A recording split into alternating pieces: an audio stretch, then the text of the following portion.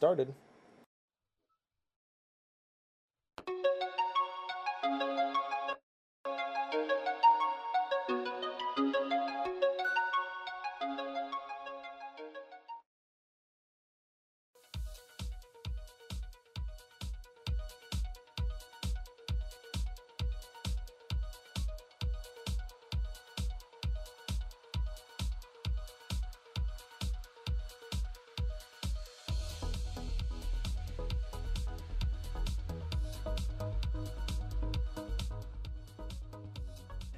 Hello everyone, welcome to State of the Realm, your weekly Final Fantasy XIV podcast. This week, I am tired as hell and it's gonna show. It has been a crazy early access, both on the good side and unfortunately, on the bad side. I hope you've got your cold steel ready for this show because I'm sure that there are gonna be many a meme. Anyway, I am one of your hosts, Michael, Mr. Happy Pope. Of course, joining me is Sly, aka Sly the Fox, aka Sly, aka Gray Fox, aka you my boy Blue. How you doing?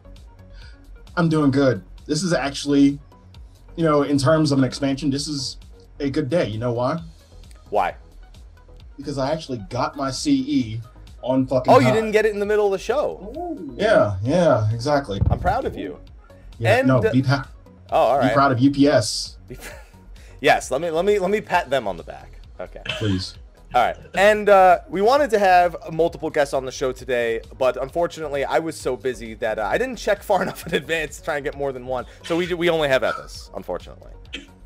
Hey guys, we wanted to get some good guests for today's show, but we got Ethos instead. We got Ethos instead. Listen, that's what you get for asking me about Blitzball right before the start of the show, after I've had 2 shots of tequila.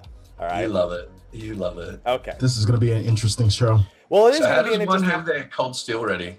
So we'll go over that in a little bit because that's obviously we can't get around that being a talking point. I think everybody knew it before I even said. I guess we have to. Though. Yeah, it's going to be a thing. It's going to be right up there with 1017s back in 2.0 launch, if you guys remember that. No. Sly wasn't around for that actually, so we might have to educate him about it.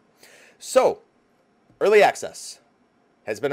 We're done. It's launch day. We are doing the show on launch day for Stormblood. And like I said in the beginning, there's been some ups, there's been some downs. The job changes. We've been getting a lot of opinions, power rankings, things like that for the past few days. So we're going to go over all of that. But I just want everyone watching the show to know this is going to be a spoiler-free episode. The first spoiler cast, Ethos, you're going to be hearing about this too, is in 2 weeks, the day Omega Normal launches. And will not include the Omega Normal story discussion. Sly looks like he wants... First of all, Ethos can't even talk about spoilers because he's not done with the story yet. He's taking his time. Well, I've seen more of the story than you have, Mister. You actually have. I'm watching them on Thursday. I've already planned it. Oh, yeah.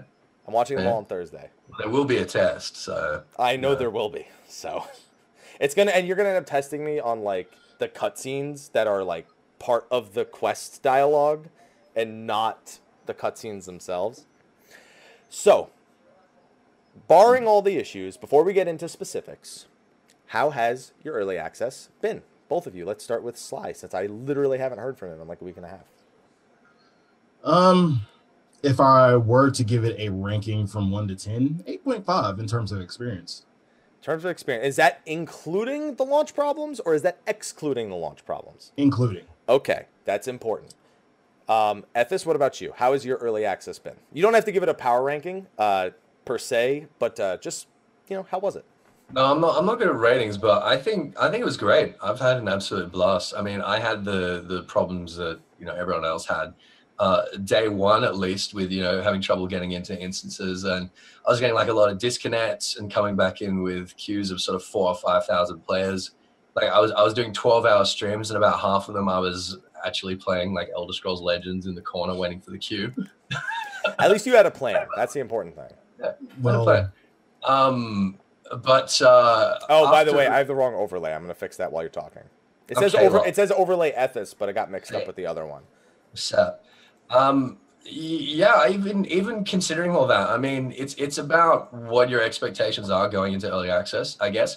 And people that haven't experienced early access for Final Fantasy 14 or for an MMO before, might have been like a little bit surprised by the way things went and the way things were handled or whatever. But thinking back to Heaven's Ward early access or Realm Reborn early access, it was no more like you know, jarring or jolting than either of those. And I think it went really well. You and I might have different opinions on that. Yeah, I might have a different opinion. Especially as someone who was around for 1.0, 2.0, and 3.0.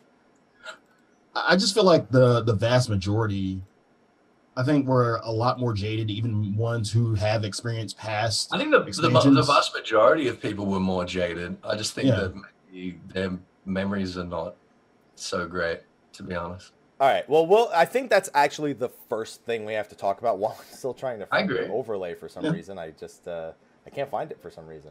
Dude, it's fine. People know I am. It's all right. I mean, nobody knows who you are. Ah, here it is. Okay. There you go. Nobody knows who you are. So I think that's the first thing we have to talk about. It's clearly the hottest topic when it comes to early access, and it was the experience most people had for the first 48 hours. Mm-hmm. So I think most people who have played MMOs have kind of come to expect this, minus a few select launches. Honestly, Heavensward comes to mind, and Legion for World of Warcraft come to mind as two very smooth MMO launches, or expansion launches in a sense. However, our early access, which for all intensive purposes is definitely a launch. I'm not going to say it's not launch. I don't believe that. Was not good in terms of connection and stability and all the other problems that came with it. Mm-hmm. There were frequent issues, specifically with one NPC so early on, it makes you wonder, maybe they shouldn't have done an instance that was 7 minutes long this early into the main scenario. Mm-hmm. Our buddy Raubon had a quest called Best Served with Cold Steel. And it did not work for the vast majority of players for, I'd say until about Sunday at 5 a.m. was about the time that it started stabilizing on the North American servers, at the very least. Mm-hmm. And it has caused a number of jokes, memes, hatred towards people who have actually made it past that point in some regard. Mm-hmm. And I think the first thing we need to do is talk about our individual experiences with Cold Steel, because it is going to be a meme that is infamous for a very, very long time. So I actually don't know what either of your experiences are, because I've had this 24/7 thing going on. So Ethis, I want you to tell me first, what was your experience with Cold Steel? On Elemental, it was not that big a deal. We were having trouble for the first 12 hours. And what I personally did is I got up to it. I had some trouble getting in. I heard a lot of other people having trouble getting in on various worlds and across various data centers. So I went, all right, fine. I'll just leave it for a little bit. Hey, guess what? There's all of this other content. You know, the game that's launched here isn't just the main scenario quest. I'm going to go unlock Samurai. And I played Samurai for that stream. And then the next day I went in and it was fine. I got through Raubon, I got through Pippin. I know the problems on Elemental were resolved much faster and not nearly as severe as they were on any of the North American. You guys also do have 3 data centers, which does help. Technically, because you're on the Japanese data center, exactly. It does help. We have more data centers across a population which is more or less equivalent. So we're nowhere near as overpopulated. And I think that's a big issue that's come out of this is like, well, you know, particularly before next launch, it seems like maybe another North American data center would be in order. But in any case, from my perspective, the main problem people were having is that they got up to the quest and they couldn't get in and they kept trying and they were sitting there spamming it for, 8 hours, 12 hours, 24 hours. And not just slamming their head against the wall, you know what I mean? Not going off and doing something else, not taking a break, not saying like, oh, okay, well, I'll come back to it in like 12 hours or whatever. So I feel like a lot of the salt and the vitriol towards that is kind of self-perpetuated in a way, because you didn't have to sit there for 8 hours getting the same NPC over and over and over. Like, I get it, you want to get to the new areas, you want to proceed with the main scenario quest, but I remember in the launch of Heavensward, there was emergency maintenance like 4 times in the first 2 days. They were constantly pulling the servers down. People were really, really salty about that. And I've been hearing people saying at the moment, like, oh, I would have preferred they did that because then I wouldn't have to stand there and keep trying to spam it. It's like, well, you didn't have to stand there and keep trying to spam it. They've been resolving the issues without having to pull the servers down, which I think is fantastic. And I think it's better than what they were doing for the Heaven's Ward launch, at least from my perspective on Elemental. But I just can't help but feel like if you need someone else to pull the servers for you before you have the self-discipline to like step away from this thing that's obviously not working and do something else for a little while, I feel like that's kind of strange. Now, before I let Sly go, you're talking about your experiences from the Elemental data center, right? Yes, of course. Okay, yes. Let's clarify that. Because on the North American data center, both of them, it wasn't just that you couldn't do Raubon. That was the big stopping point for people with the main scenario. But any solo instance generally had similar results. Raubon would just constantly kick you out, but even sometimes when you made it in, you get 90k'd, kicked off the server. And so people would go to unlock Samurai and Red Mage, they'd get it, and then they'd go to do the first quest. Guess what happens? Kicked out. Granted, nothing to unlock on the first quest. You only got abilities from 60 and 70. But getting kicked off and then having to deal with the queue times and that kind of sucked. And I got disconnects quite regularly on the first couple of days, and coming back into queues of like 4,000, 5,000 people and having to sit in queue for an hour or two was frustrating. But again, it's like those expectations you sort of carry with you going into an early access inevitably, colors your experience of it. And if you go in expecting things to run smoothly and to not have queues and to, get through things and not have problems and not get disconnects, then you're going to have a bad time. Okay, we'll come back to that because I want to give Sly the opportunity to talk. I had people in my stream telling me he did have problems with it, but I don't know to what extent. So, Sly, how was your experience with Cold Steel? Not bad. Again, there were a lot of people who had it worse than me. I think I spent about 2.5 hours spamming it just to try to get in. Okay. And after that, I pretty much got in. And other than that, I really didn't experience any kind of disconnection issues until about last night when I was trying to do one more dungeon to get into to level 70. So all in all, I think my experience connection-wise was pretty good. Can't really complain. So Sly, I concur. From when I met the NPC to when I got through, it was about 3 hours. I realized that not a single person was getting through. It wasn't even just a few select people. They had just literally instant servers weren't working on North America. And so I left and I did Fates until I was almost level 62. And then as soon as somebody in my chat said, "Oh my God, I made it," I immediately went there and in about 6 tries got through. I kept seeing messages like that, or like people in my link shells saying, "Oh, I got through." Like maybe about an hour in when I was spamming it. And I'm like, well, okay, it's possible. So I went back, spammed it a little bit. Went to do the Fate that was right there, that was right next to it. Everybody pretty much did in between spamming it. And then went back and spammed it some more and got in. So, did you see people making a physical queue on? It didn't work very well on Gilgamesh. Well, that's the thing is that I was trying to explain to people because people were making a queue, right, and they were flaming people that were ignoring the queue, and I was trying to explain to people in my link shells in my FC that hey, this would only work if you had across all 3 instances, across all the servers on the data center, across all of the servers, not only on your data center, but on the data centers that share the server that hosts the single player instance, which for North America is both of the data centers. Yeah. So if you had everyone in every instance on every world across both data centers observing this queue, then hey, maybe you might have gotten through.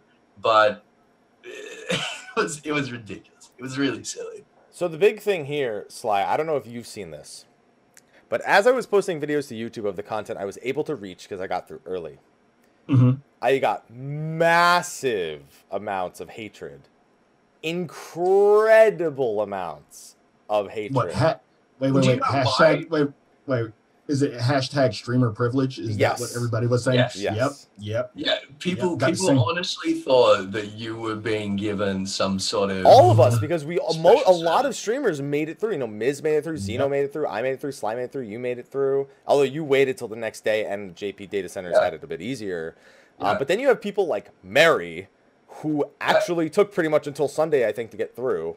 Yeah. And you have Square Enix was sponsoring some streams that day, and they didn't make it through for like 10 hours plus. Well, a couple of them rage quit. Yeah. Yeah. Towley, I think, took 3 days to make it through. Didn't JP like rage quit halfway through his sponsored stream because he was just like, no, fuck it, this is ridiculous. Yeah, and then he came back at like, I think it was about 9 p.m. Pacific Mhm. that night, and then he tried it for like an hour and got through. hmm Yeah. So there's a couple of things I want to say about that. Firstly, I don't know what the wisdom in doing sponsored streams in early access is if you're expecting early access to be unstable. It probably would have been much smarter, at least from my limited perspective. It seems like it would have been much smarter to have the sponsored streamers like today and tomorrow rather than on the 16th for starters. Agreed.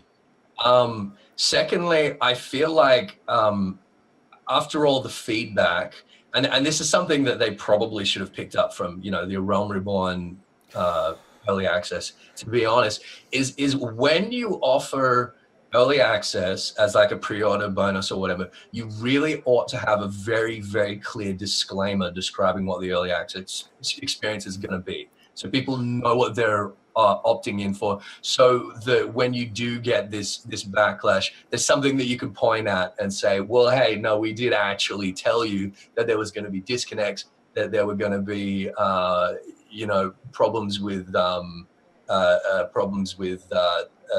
duties, problems with servers.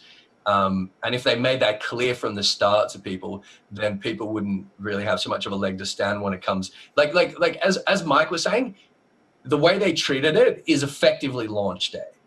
Mm-hmm. And that's not what early access should be. And that's not how they treat early access. Like internally, they think of it as like a server stress test. Which they shouldn't, by the way. Yeah, exactly. Yeah. Which they shouldn't. But if they market it and they promote it like it's launch day, which they effectively did from my perspective, but then still have these expectations of it being a stress test, it's not. I feel like some sort of disclaimer would definitely be on order, and I feel like a disclaimer would have done an awful lot to kind of mitigate a lot of the problems that people have been having. Now, I can agree with you a little bit, but my thing is, for pretty much a lot of us who have been playing this game since 1.0, it's not their first rodeo. It's like people kind of know this to be expected. Know some things are expected when you deal with early access and the beginning of an expansion. So like to go in optimistic is not bad, but at least have a modicum of realism in realizing that things will go wrong. Servers will be pretty much heavy on the first day. Everybody's trying to get in. It's the floodgates. It's opening day. You can't just go in thinking everything will work. I mean, if it does, good for you. Perfect. You got through. But if it doesn't, just don't fucking rage at that point, because you kind of knew. You've done this before. Yeah, and certainly don't do things like send the community team death threats and tell them that they should kill themselves, because there's been a lot of that. Yeah, I know Shannon and Matt have both been getting a lot of that kind of bullshit, which is disgusting. There's been a lot of people like asking for Yoshida to step down, and it's like, guys, come on, come the fuck on. I can't help but feel like there's only so much you can prepare for an MMO launch. There can be nothing more stressful, nothing more difficult in the industry than like a major MMO launch like this.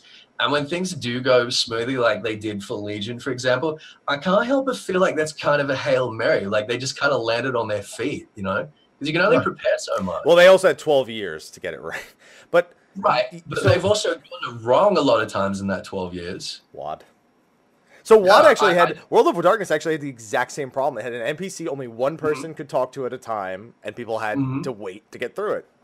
Mhm. Although theirs didn't involve 90Ks and duty finder breaking and blah, blah, blah, blah. So we had it worse, in my opinion. Yeah, well, I'm just saying, like, I think Legion was as much as them just like landing on their feet as it was like being, you know, more prepared or whatever. Because I don't see how they could have been better prepared. You're right that maybe not having a single player instance that is that long, like that soon into the main scenario, or I said having World of Darkness, by the way. That's the 24/7 talking. Warlords of Draenor. Draenor. Yeah, we know what you meant. I know. I agree with that, but at the same time, it's like they fixed it really quickly. Like they fixed it before the official. Here's what I've been telling to people: if you still getting these problems, if on the 20th you still have to sit and wait for 8 hours before you can get in that instance, then that's messed up because this is launch day as far as I'm concerned. But they did treat the 16th like launch day, and I think that was a mistake. You know what? I'm sure that the main reason we had congestion was actually the 30,000 people who were given 30 days free at WrestleMania, all logging in on the 16th. Yeah, sure they did. Yeah, that had to be it. It couldn't be anything else. How many people do you think, like across all the data centers and all the worlds, were trying to get in on the 16th? Because it must have been over 1 million. I mean, yeah, it was definitely over 1 million. But I couldn't even guess. So wait, Haps, did I hear you right? And you're saying that you're blaming this on Austin Creed and the WWE? No, I'm not blaming it on Austin Creed. They gave everyone at WrestleMania a free 30 days. Every single person. Yeah, but how many people redeemed that? All of them, and they all tried to get through Cold Steel. I promise. They thought it was Stone Cold Steel, and they were like, "Man, I got to get in there." I didn't bring that. Guys, for once, it's not me, okay? Guys, you're fucking welcome. For once, I wasn't the one making the joke, okay? That's a gift from me to you. You can use that on your friends. Spider-Man rule, everyone gets one. Okay. There you go. Yeah. That's your one. I get a few hundred, apparently, but he gets one. Yeah. There you go. Yeah. Okay. On that note, so Cold Steel was a problem. You know, people were getting kicked off the servers. People were then getting stuck in instances. The next big one, because we're going to cover the problems first before we talk about the content. Susano. There was well. Did you mention Pippin's Wild Ride in that? He mentioned Pippin. I don't need. Yeah, that was implied. Yeah, okay. Pippin's implied because people got past Cold Steel like, yeah. And then you get the Pippin's Wild Ride. Yeah. 3 quests later, they're like, what? So, the next major issue was Susano. So, on the second day, a glitch popped up with Susano in which people who were exiting the instance had a chance to have their character lost in like a neutral zone. Basically, when your character is being transferred from zone to zone, there's like a void of data or space between that, and people's characters are getting stuck in that void. Yeah, they just got an early preview of the Interdimensional Rift. I hope that's not a mechanic there. That's great. Yeah. And while eventually the community came up with a fix for it, which was impressive as all hell.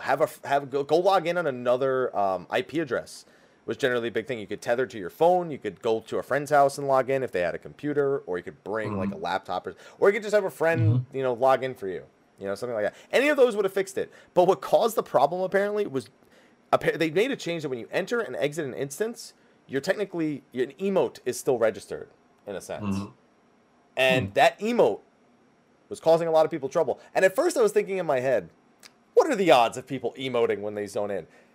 Then I remember pretty much every YouTube video I've ever seen of people going into instances in Final Fantasy XIV, and all of a sudden my chat goes, oh, thank God you told me that. I was literally emote. I was literally doing /dance waiting for the queue when you told me that. Oh, yeah. Like any persistent emote, man. Yeah.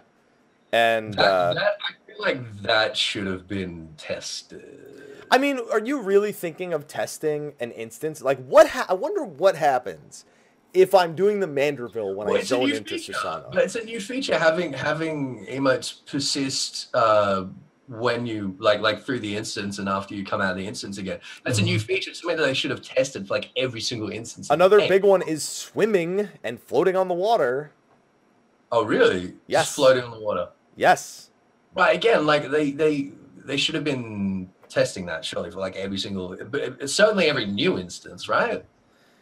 Wait, floating? You count floating as persistent? Well, where you just float on your back, yeah. Yeah. Oh, okay. Yeah. Apparently that counts. Yeah. So, I mean, emotes. I mean, that was another huge issue. People were literally, at that point, they had gotten past Cold Steel. They'd gotten past Pippin. They had made it at least through the first dungeon. A bunch of other main scenario quests with solo instances they were afraid to get 90k'd out of. And finally, you come to Susano, the first primal, and you're afraid to go in. I just went in. And it's the only instance where that happens because and the instance itself spits you out underwater at that. So you're swimming when it spits you out. So you're swimming when you go in, you're spinning. Yeah. It yeah, it was a bit of a problem. So I don't know. That's a weird one. I just wanted to bring it up.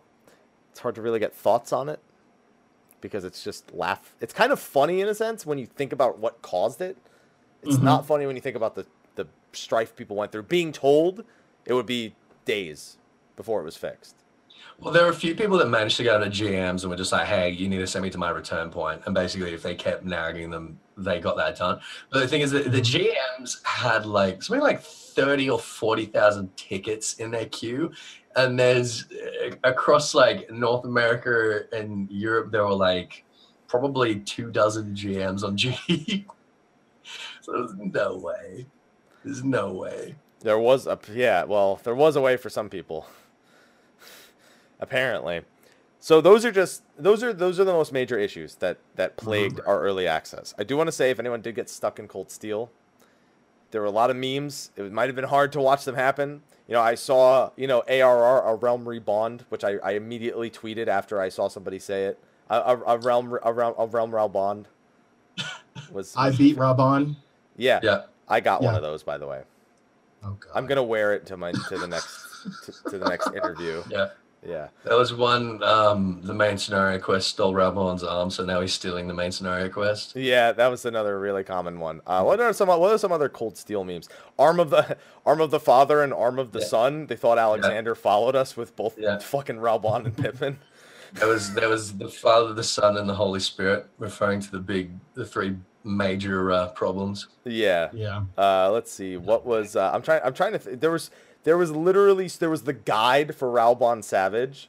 All of my comments for the first 3 days on all my YouTube videos were stop making guides for dungeons and tell me how to get past Raubon. Make a guide for Raubon. Cock blocked by the Bull of Alamigo. There were people offering carries through the Raubon instance for like 20 mil. Leshy mechanics. That one Leshy that keeps aggroing people while they're fucking there. that Leshy. You can skip Soar, but you can't skip Raubon. There were so many, like, this is as legendary as a meme as you can probably get, as fucked up as it was for everyone. I think in a couple of weeks we're all gonna look back and laugh at it. I'm laughing at it already now that people are making it out. At it. Yeah. Jet fuel, jet fuel can't melt Cold Steel. That was. People are getting through it now, though, right? It's the 20th, since technical launch day, and it's all fixed. Yeah, since Sunday at about 5 a.m. Pacific, I noticed a bunch of people, like, everyone stopped having issues with it. Like, some people still did, like, very few, but even they made it through with some persistence. Because when I was making the argument of saying, well, it's not technically launch day, and, if it's still happening on launch day, then I'll have a problem with it, and I'll think it's a big deal, whatever. And people were saying, oh, no, it's definitely still going to be happening on launch day. Well, it's irreparably broken. It's going to be happening for weeks. So I'm glad I'm right about that. My favorite one was the people taxiing people over the wall that you couldn't pass because of the main scenario to get them to, like, the ether currents and the fucking teleport point so they could at least do the level 67 fates while they were leveling, waiting for it to work. Or they could gather materials like leveling their miner and botanist and stuff. Yeah. Actually, speaking of gathering, Mary made a really good point. I think it was last night or the night before, which is something that I hadn't considered and was probably perhaps one of the more significant repercussions of all this is that the people that got through had a massive head start, a massive monopoly on the Yes. market boards for about 48 hours. Which Yeah. is That was a big one. That's why eventually ferrying over the wall, people were charging 100K to ferry over the wall. Some people were doing it for free, great on them. But some people were charging 100K to ferry people over the walls that were restricted by the main scenario, so they could get to the end game materials. I'm so glad that they had the foresight not to have Shirogane housing unlocked, because could you have imagined if that acted as a gate for housing? Mm-hmm. Oh my god. Yeah. I don't want to think about that. Do you think there's a way to kind of rectify the, I guess you can say, imbalance now from the people who were ahead? Would they? I don't think there's anything. The most they're gonna do maybe is compensate people a day or two of game time, and that's it, if anything. But no, they can't compensate anything else. And the people that went to all the new servers, people that make characters on all the new servers, getting all the free gil and extra free times. Well, which I think is great, by the way. The free guild, the free experience, all that for people moving around. It's great, but at the same time, if you went to the new server just on that situation alone, still in the same data center, you're kind of fucked, and you know, and you're there for 90 days. I've had people do that, and I'm like, well, I'll see you in 3 months. It's a decision you should make lightly, you know? Yeah. You want to know something funny? European Data Center, they made a new server called Omega. That Omega had a 17,000 player queue because European players were transferring over to everyone was transferring to it thinking that it was going to be. Right. And so they made another one called Louis Suave. Oh, God. Oh, that is terrible. That is terrible. It had a 17,000 player queue. Not even 1.7. 17,000 player queue. So none of us are server engineers. So obviously, you know, our opinions don't really hold any more water than anyone else's would. But what would you guys do differently? Like how do you think maybe this could be rectified? Allocate less instance servers to the level 65 to 70 stuff, and allocate more instance servers to the low level stuff for the first day or two. Right. And then I think they definitely need to have like one or a couple of servers like dedicated to each data center for instance servers. Yeah. Just stuff like this. Another thing is, don't put a fucking quest before at least the first dungeon, or that locks you out of like the second main city, or like you were locked out of so much by getting stuck on that quest. It was I mean that's true, but at the same time, people that thought that there was nothing else that they could do were wrong. They could have been unlocking the new jobs and doing that stuff. Yeah, but people can really do that. Sly, I'll let you talk. Let's go. Yeah, do you think this was at sacrifice of some of the budget? I mean, mind you, we had like a larger budget. No, I literally think they couldn't handle the volume. It was so early on. Even if they had allocated more instances, the way it went is still the way it was going to go. It just would have went faster. Yeah. Yeah, for sure. It didn't help that the Red Mage and Samurai Quest both had instanced fights right at level 50 as well. To be fair, they were really, really fun instances. That's not a good excuse. Yeah, a lot of jobs had instances at 60. Goon didn't. Warrior did, like you said, Samurai Red Mage. Yeah, I think that's kind of why I slipped through the cracks a little bit as well, because I didn't have to deal with the instance in terms of my job. Yeah, that definitely helps when you don't have to deal with any of the instances because I don't know about you guys. For my job quest, I didn't bother with any of them on 2 jobs now till 70 because you don't get anything from them other than story until max level. For Red Mage and Samurai, you get a new ability at 60, but still that's, for every other job, there's nothing else. It's literally, you don't have to do them till 70. So what was another thing I was going to bring up?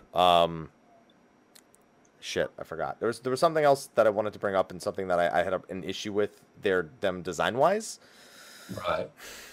It just slipped my mind. I'll probably have to come back to it. Oh, Well, there why it is. are you thinking that? You got it? Could they add a system that when you click on the solo instance, it places you in a queue? In the queue. Yeah, and I don't see why they Kind of like couldn't. what they did with The servers Roulette. themselves.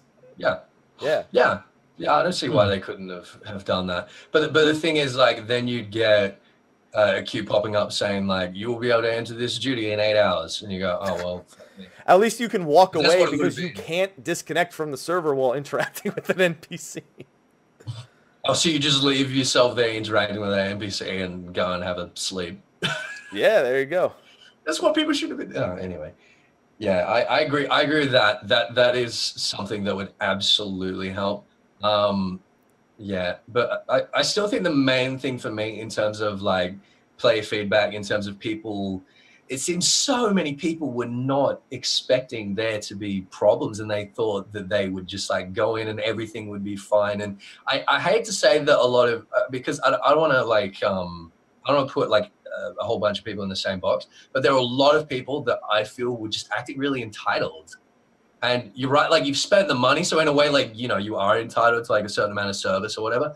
But the thing is, like, there are a lot of people that thought that this was, you know, the devs not working hard enough or not having prepared hard enough or just like not doing anything about it.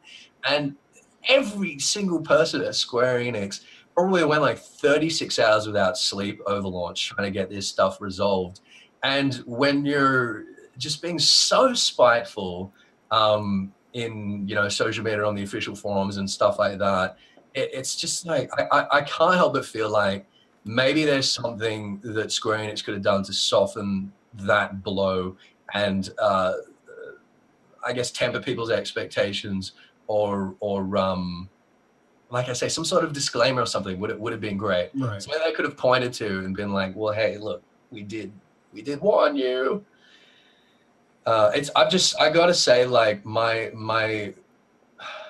faith in the community over the last couple of days has taken a bit of a hit. I gotta say, like, I'm really, and again, I don't want to make it like a blanket thing, but I'm really disappointed in a lot of the bullshit that's been coming out of the community in the last couple of days. Okay. I think we've covered Cold Steel long enough. All right. Pretty much. Let's get to the good stuff. So now let's talk about Stormblood. Again, reminder, spoiler free. Ethis hasn't even finished the main scenario, so the one person who people think wants to talk about the story the most doesn't have a complete picture yet. So don't be afraid. Probably got more of a picture than you do, mind you. I would, well, yeah. Probably. I would like to say this real quick, just as a reminder to you two, and a reminder to everyone in the chat. There are 3 instances I do not want us to state by name. There is the level 67 main scenario dungeon. There's the first level 70 main scenario dungeon. And there is the final trial of the main scenario quest. We will not mention these instances by name. We will not mention the bosses by name. Enjoy them when you get to them. Trust me. So You the will. other 2 level 70 dungeons? Yeah, the other 2 level 70, I don't care. Because... Okay. Because, yeah, their locations are kind of like, huh? But as soon as you get there on your map, you kind of know that there's something going on there. Like, Right. those aren't that big of a surprise because you can see the dungeon entrance on your map. Actually, the level 70 main scenario quest, until I finished the quest before it, it didn't even appear on my map. That's how much, like, Square Enix tried to prevent you knowing that was what you were going to be doing. So, keep that in mind. You'll be, when you get there, you'll be like, oh, okay. So I'm going to give you a TLDR. This, other than the launch problems, this is infinitely better than Heaven's Word. For a Agreed. launch. Yeah. Agreed. Or for content, for quality of content. Now, let's go into some specifics without spoilers. Okay. I like these zones better. They're beautiful. Yes. Even feel like even real the fringes and the peaks, which are both Yeah. mountainous areas, I care so much more about them than I did the Four Lands and the Sea of Clouds. And I was not impressed by the Sea of Clouds was fun to fly through, but until I could fly, I hated that zone. One Sly, thing what I do you love. think? Yeah, okay, One thing I love about the zones is in comparison to Heaven's Ward, where when we got into a zone in Stormblood, like even without flying, they look amazing. And then when you actually are able to fly, they look even better. And another thing that I felt like Heaven's Ward kind of relied on in terms of making a zone feel vast, and these zones feel vaster than the ones in Heaven's Ward, is the fact that they're not tiered in terms of the vertical axis like the zones in Heaven's Ward are. It's just you have pretty much one plane. You have some areas that you will need to reach by flying, but other than that, it's just on one kind of vertical axis. Whereas, you have Sea of Clouds and you have to fly to this tier, then fly to an even higher tier to get to some other places. Yeah, I just thought like brilliant on the devs for making the zones feel a little bit more vast without having to rely on that vertical. I agree with that. Yeah, They felt a lot. They felt like real places. They felt a lot more organic. They felt a lot more natural. The first thing I noticed with that was obviously Kugani. Like it feels like a real city. It's very dense. Like it's not this just sort of flat map where there's like things basically how the Realm Reborn cities feel. And then the problem I always had with Ishgard is that it was just big and empty and there wasn't really anything there. But I absolutely agree with the zones, like and they're also different like from each other and from everything else that has been in the game as well. They're just the level design, like both in dungeons and in the zones, has been just absolutely fantastic. Like the strongest I think I've ever seen in an MMO, to be honest. Yeah. I agree for the most part. There is one zone that aggravated me, and Sly will know at this, you will not. Ruby Sea? The locks. Okay. I have seen the locks.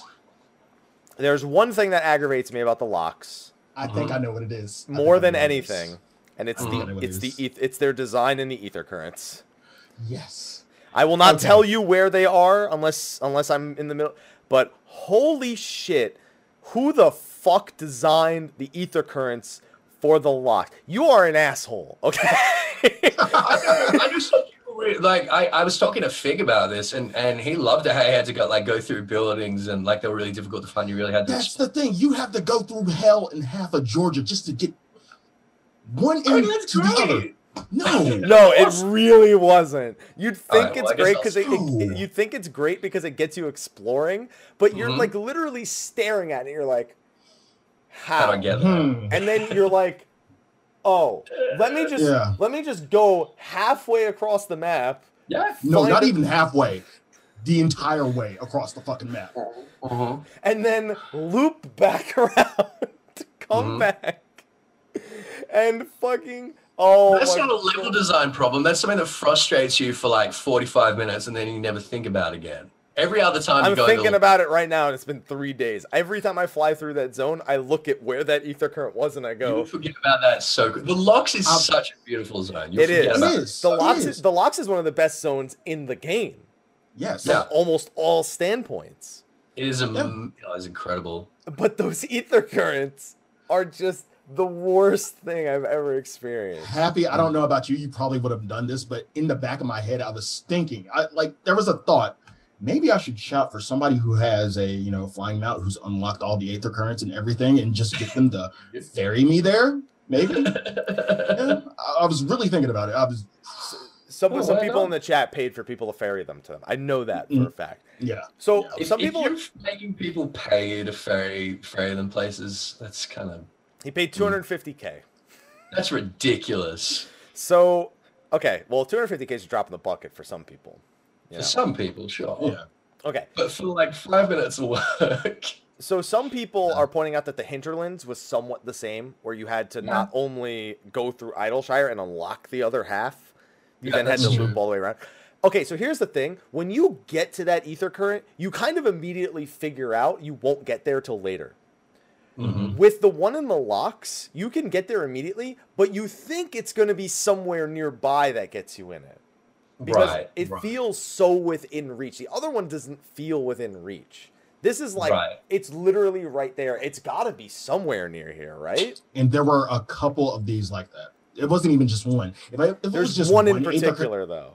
yeah, I think I know which one you're talking about. But if it was just one in particular, I would have let it slide. I would have been like, you know what? No, fine, force me explore. I don't care. But you do this like several times. Yeah, there's another one, and I won't say where it is because it's actually it's a very big spoiler. The name of the location where it is. I'll just say it's in the, for those who know, the southeastern side of the map, near an aetheryte. That's all I'll say. And you look at it and you're like, okay, how? And by the time you find it, you feel dumb. It's not nearly as bad as the other one. But I know people that spent like 20, 30 minutes on that one also, even though it's like literally like if I could just jump and do it at the same time, I could probably get it done. So ether currents were adjusted in, what was it, 3.1 for Heaven's Ward? 3.1, 3.2, something like that? I think 3.2, because I have gone back and done the adjusted ones, which were... Right, and the adjusted ones are much easier. I think that the ones in Stormblood are much easier than what they originally were in Heaven's Ward. They're about the same as what they were after the adjustment in Heaven's Ward. Yeah. And I think that's smart. I think that's good. I think they found like the right balance there. A lot of people are frustrated that we still have to do them, but I see the value in having to explore these areas, and because the thing is, like, so many people they want to blast through a zone, they want to sit with their thumb up their ass in the Idleshire equivalent for the next 3 years, and they're never going to explore. 2 years. Like, calm down there. Sorry, 2 years, and they're never going to explore, you know, like 8/10 of the game's content, and that's disappointing. And I feel like coercing people to actually go through and realize how beautiful these maps are isn't such a bad thing. I will say one thing about the not just in terms of Aether Currents, but in terms of map design. There was one particular area in the fringes that I didn't like because it's the bottom right hand area. Right, you're talking about the south part of the fringes. It's like a one-way road. So you go through that, and I think it's called the Scabbard. Yeah, is it where the boss fade is? The one that everyone was doing while they were waiting for Ralban, the evil seed? No. No? Okay. But yeah, it's on the southeastern part of the map, and basically it's a one-way street. You go through it and you hop down, and you can't really go through it again because it's elevated to the point where you would have to fly to get through it. So if you were doing a quest and you were on the other side of the Scabbard and you had to go back. I know where this is. There's a couple of places like that in the fringe. Yeah. Now I thought that was kind of, a little bit less lackluster in terms of map design, like having to make you backtrack and go all the way back and then kind of loop around, like do a kind of NASCAR circle just to get around it. Well, I think all in all, these zones just were better than Heaven's Ward. Yeah. I think the only zone I would argue that I actually liked in Heaven's Ward was Azys Law because of the story implications and the fact that it also, as much as it's a pain in the ass going back to do things like hunt and whatnot because it's so big, it was something that visually you just saw, like, there's so much to tell about this area. Everything has a story. Everything has a purpose because it's a facility. I mean, like, okay, I agree in Azys, like it was very, very, very clear that was the case. The thing is, every single one of the zones in Stormblood has been like that. Exactly. It just might not that's be what's good about them. Sort of clear to the naked eye. Nan Krep's Hope. When I actually saw that, I was just like, I've already started marking down areas you're gonna quiz me about. Like anything that sounds like this, like the steps of Sasimo. Yes. Anything like even 100 Throws. I'm surprised you never asked us about, like back in Dravanian Forelands. So anything that has a number and some sort of implied thing, I'm literally like stalking over it. Like he's gonna fucking ask us about. Man, I'm so excited for Nan Krep's Hope to be a dungeon of some sort. Okay. You think it'll be a dungeon? Anything. It'll be something. It'll be something. Anything could happen. These zones, the next thing we have to talk about is the music, the track for Stormblood. Oh, it's so good. I will say... Although... Okay. No. I want you to go. I was gonna say, like, I'm very upset the fact that I'm hearing the Garland national anthem every time I complete a quest. I'm like, no, that's Yeah, not that kind right. of felt weird. Oh, That that kind should of be. felt weird. Kind of makes me wonder what Xenos hears when he completes a quest, and Because he maybe that's quests. why. Maybe that's why he's so jaded. Maybe he hears, like, I don't know, the Moggle Mog theme or something. He's like, fuck these Eorzeans. Oh, I hate them. But isn't that kind of messed up? It's sort of this dark irony. We hear the Garland national anthem every time we complete a quest. We're in their territory, man. Well, yes, but it's like this big victorious triumphant, like, yes, congratulations, you complete. I'm like, am I working for Garlemald? Like, the line is literally for Garlemald. Well, I mean, listen, 5.0 Garlemald is Garleans is a race confirmed. All right. I prefer that to the The furries. Lupin? The furries. The Lupin? They look ridiculous. The Lupin? You had a problem with the Lupin? I don't have a problem. No, I don't have a problem with the concept of a race like that. I just think the Lupin look ridiculous. They look like people with Halloween wolf masks. It's like there's nothing. That's the thing. There's nothing. There's nothing like bestial about their body or anything. They're just cures with the fucking Halloween wolf. Dude, they have fucking fur on their body. Yeah, they got hairy chests. So have I. Everyone's got a fucking hairy chest. Doesn't make you. My Lollipop doesn't have a hairy chest. I want to be a character that has a hairy chest. That'd be sexy as fuck. I've got side burns. What? I'm sorry, what? I got a cough, so you guys are gonna hear me. I'm gonna mute so they don't have to hear me cough. Yeah, I don't have a problem with having a race that kind of fits that aesthetic, but I feel like the Lupins they just kind of silly. I don't know. I'm holding out for them at 5.0, dude. I think they probably will be. Yeah, I'm kind of interested in the lore behind the Lupin. I kind of picked up a few things from certain lines. Now I want to once you finish main story, I want to kind of pick your brain about it. Yeah, we'll talk about it. Yeah, we'll talk about it. We'll have a conversation. Yeah. So I will say this. So as good as some of the music was, the final boss theme, which we've known since the media tour, which is one of the best themes in the entire game. It feels like Thornton-esque in a sense. It feels better than Thornton, in my opinion. Even for some of the shittiest final bosses that absolutely do not deserve this music. I will say this. If I have to listen to Lakshmi's theme for more than about 2.5 minutes, I want to shoot myself in the fucking brain. I gotta say, Lakshmi's theme is definitely one of the like aesthetically, it's cool. I understand where they're going with it, but it's one of the less thrilling primal themes I've heard. I literally was doing Lakshmi Extreme. And I turned it off and just turned on like house music instead. I couldn't put turn on Ravana's theme. Like I would like I'm not a big fan. The two primal themes I'm not a fan of are Shiva's second phase because I don't like the whole J-pop thing. You don't like butt rock? No. It's not J-pop. Shut up. It's not J-pop. It's butt rock. It's awful. Is what it is. And Ravana's second phase. Like Ravana's second phase I like to make fun of. Ravana's second phase is amazing. What's there to hate about it? I saw someone make a post recently being like, it's a song about a giant insect guy that's gonna fucking kill everyone in the world until literally only he, a 20-foot tall insect man, is left. And it's like, you hate that? It's amazing. It's so cool. Trickling down Small side to note. Heidelin. Small side note. It's so good. Small side note. Susano and Ravana BFFs. Oh, they would get along so well. Oh yeah.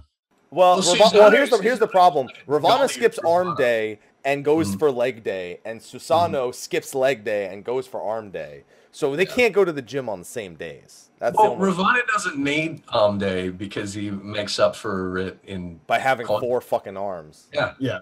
He's like Goro, except Goro fucking went to arm day. All right. But I think we can agree in terms of the two primals. You know, Susanoo and Lakshmi Susanoo had the better music. Yeah. Like when I first did Susanoo and immediately heard the music, I thought it fit. Sure, it definitely fits. It definitely fits. Can I say that, like, aside from the primal themes, like all of the zone music, all the instance music, has been amazing. Like, yes. Soken, holy crap, Soken! Like, he just keeps. I don't know how he does it. He just keeps getting better. Not only is he getting more prolific, not only does he toss out the equivalent of like 2 or 3 albums a year, which is insane. Like, they just keep getting better and better and better, and it's like, oh, dude. Oh, it's so good. I can't not wait until we get the soundtrack. Yes. Yeah. Speaking of which, I don't know if either of you have the most recent soundtrack, but those Rise lyrics though. Oh, the Rise lyrics. The Rise lyrics are like even more silly than the lyrics that we were making up for it. Oh my god, they're so fucking weird. I made it a mission for me to memorize and be able to repeat almost all of them except for the first 4 like lines. Oh, you're gonna learn how to rap the whole thing? Yeah. Easy. We should have a rap battle for the next. I probably don't want to do it right now because of the tequila. Because it's going to be... Because you might get a little too into it. No, because I'm going to be like that. Like I'm going to trip over my tongue doing it. Because you need a lot of focus. Especially for the 30,000 goblins. Like that entire section of the 30,000 goblins is... That's true. That's true. So, I want to get Koji to actually rap it because he wrote it, so he better be able to fucking say it. I'm sure he can. No. I'm sure he can. I'm expecting you on stage at the next FanFest to do that. I will. Let's do it. I'll fucking do it in a heartbeat. Because we were robbed. They didn't perform Rise for us. So we were robbed. We got Locust, but we didn't get Rise, so... Locust was very good. Yeah. Literally, the worst part about the official lyrics for Rise is where there's 4 question marks, because even the fucking people who put the lyrics on the album didn't know what the fucking words were. Koji couldn't remember. Koji probably wrote that after, like, such a bender. Yeah, it's super something Tagus. Like, super question mark, Tagus. I don't know. Supercalifragilistic. No, that's what everyone always says. Yeah. Okay, so, zones, beautiful. Music, beautiful. Next thing we have to talk about is the dungeons. Without naming 2 of them, as a reminder. And you said the 67 and the 70. It should be obvious where those 2 are. Yeah, I'm looking at them. Okay, just he's got the game up so he makes sure not to mention them. Because I think people should see those and their names and their concepts for the first time, like, themselves. As well as the final track. Sure. Let's just say this. Today I leveled Samurai from 60 to 70 in about 12 hours. It's my second job to 70. I did those dungeons. That's all I did. I did dungeon spam. After I hit 61, I just spammed all the Stormblood dungeons. The amount of respect I have for these dungeons compared to the Heavensward dungeons is night and fucking day. They're ridiculous. They're so good. They introduce so many new concepts and themes and mechanics and like design aspects and oh my god. So I kind of want to do them side by side without naming them. And I know Sly is the only one who can join me after 65. Have you done the 65 dungeon yet, Ethos, or are you just on the 65? No, I know what they are. I know what they all are. I haven't done it. So let's do them side by side. Let's compare them to their immediate counterparts because there were the exact same number of dungeons in Stormblood as there were in Heavensward, which we expected. And at the exact same points with odd numbered and then at level 70. Dusk Vigil versus, what's the exact name? The Siren Song? The Siren Song C. I fucking hate Dusk Vigil. It is, like, I would rather get Stone Vigil in the Duty Finder than get Dusk Vigil. I like Dusk Vigil. The first time I went to Dusk Vigil, I was like, oh my god, this is, I'm in the Crowns DLC for Dark Souls 2. This is awesome. No. But I definitely agree that Siren Song C is a stronger done. Like, starting a Siren Song C with the NPCs, like, participating in the fight, I'm like, it's also just a better set piece. By the way, F this Jesus on what was going to cause us to go to the Siren Song Sea, because you don't want to. Look, Yeah, I hate to brag, but Ethos Yeah. Jesus on like the whole story. Yeah, Ethos Jesus on pretty much the whole story, except you haven't seen the whole story yet, so neither have I. Well, the whole story that I've seen and that I know of. Yeah. Okay. Siren Song Sea, first boss, not too impressive, but the second and third boss, very simple in concept, but fun. And I think that's something that's a thing we'll be saying about all the bosses as we go through them. And again, the music, the set piece, everything. So what would you say is better, Dusk Vigil or Siren Song Sea? Siren Song. Hands down. Easy. 63 dungeon versus Samal. Now, I actually really like the original Samal. It's annoying in the Duty Finder, but the original Samal for me is, I don't know. I still Samal hard mode ended up being my favorite dungeon out of the original. Out of the two. So I kind of appreciate the original Samal a little bit more, just because of how much I like Samal hard mode. Fair enough. Fair enough. Compared that to Shisui of the Violet Tide, Just sweet. which we got to see at the Media Tour. So Ethos, you and I were a bit familiar with it beforehand. Again, everything about this dungeon to me is just more fun than Samal. Between the second boss, the third boss is actually probably the least exciting boss of the entire set. Yeah, it's just a cool and reskin, really. Yeah, Right. But it has some fun mechanics. yeah. I won't deny that. But the first and the process from going from the trash to the first to the trash to the second boss, more fun. I don't know what it is. Like, I think it's because Samal, the first boss was Rafflesia, and it's like, but like but literally so much of a joke that the boss doesn't even auto attack for like 90% of the fucking fight. Yeah. The second boss, the third boss of Samal wins. I think. Oh yeah, definitely. I think Teal'c is a clear winner here. I think Teal'c's one of the best dungeon bosses we've had, I think. of all time. Mhm.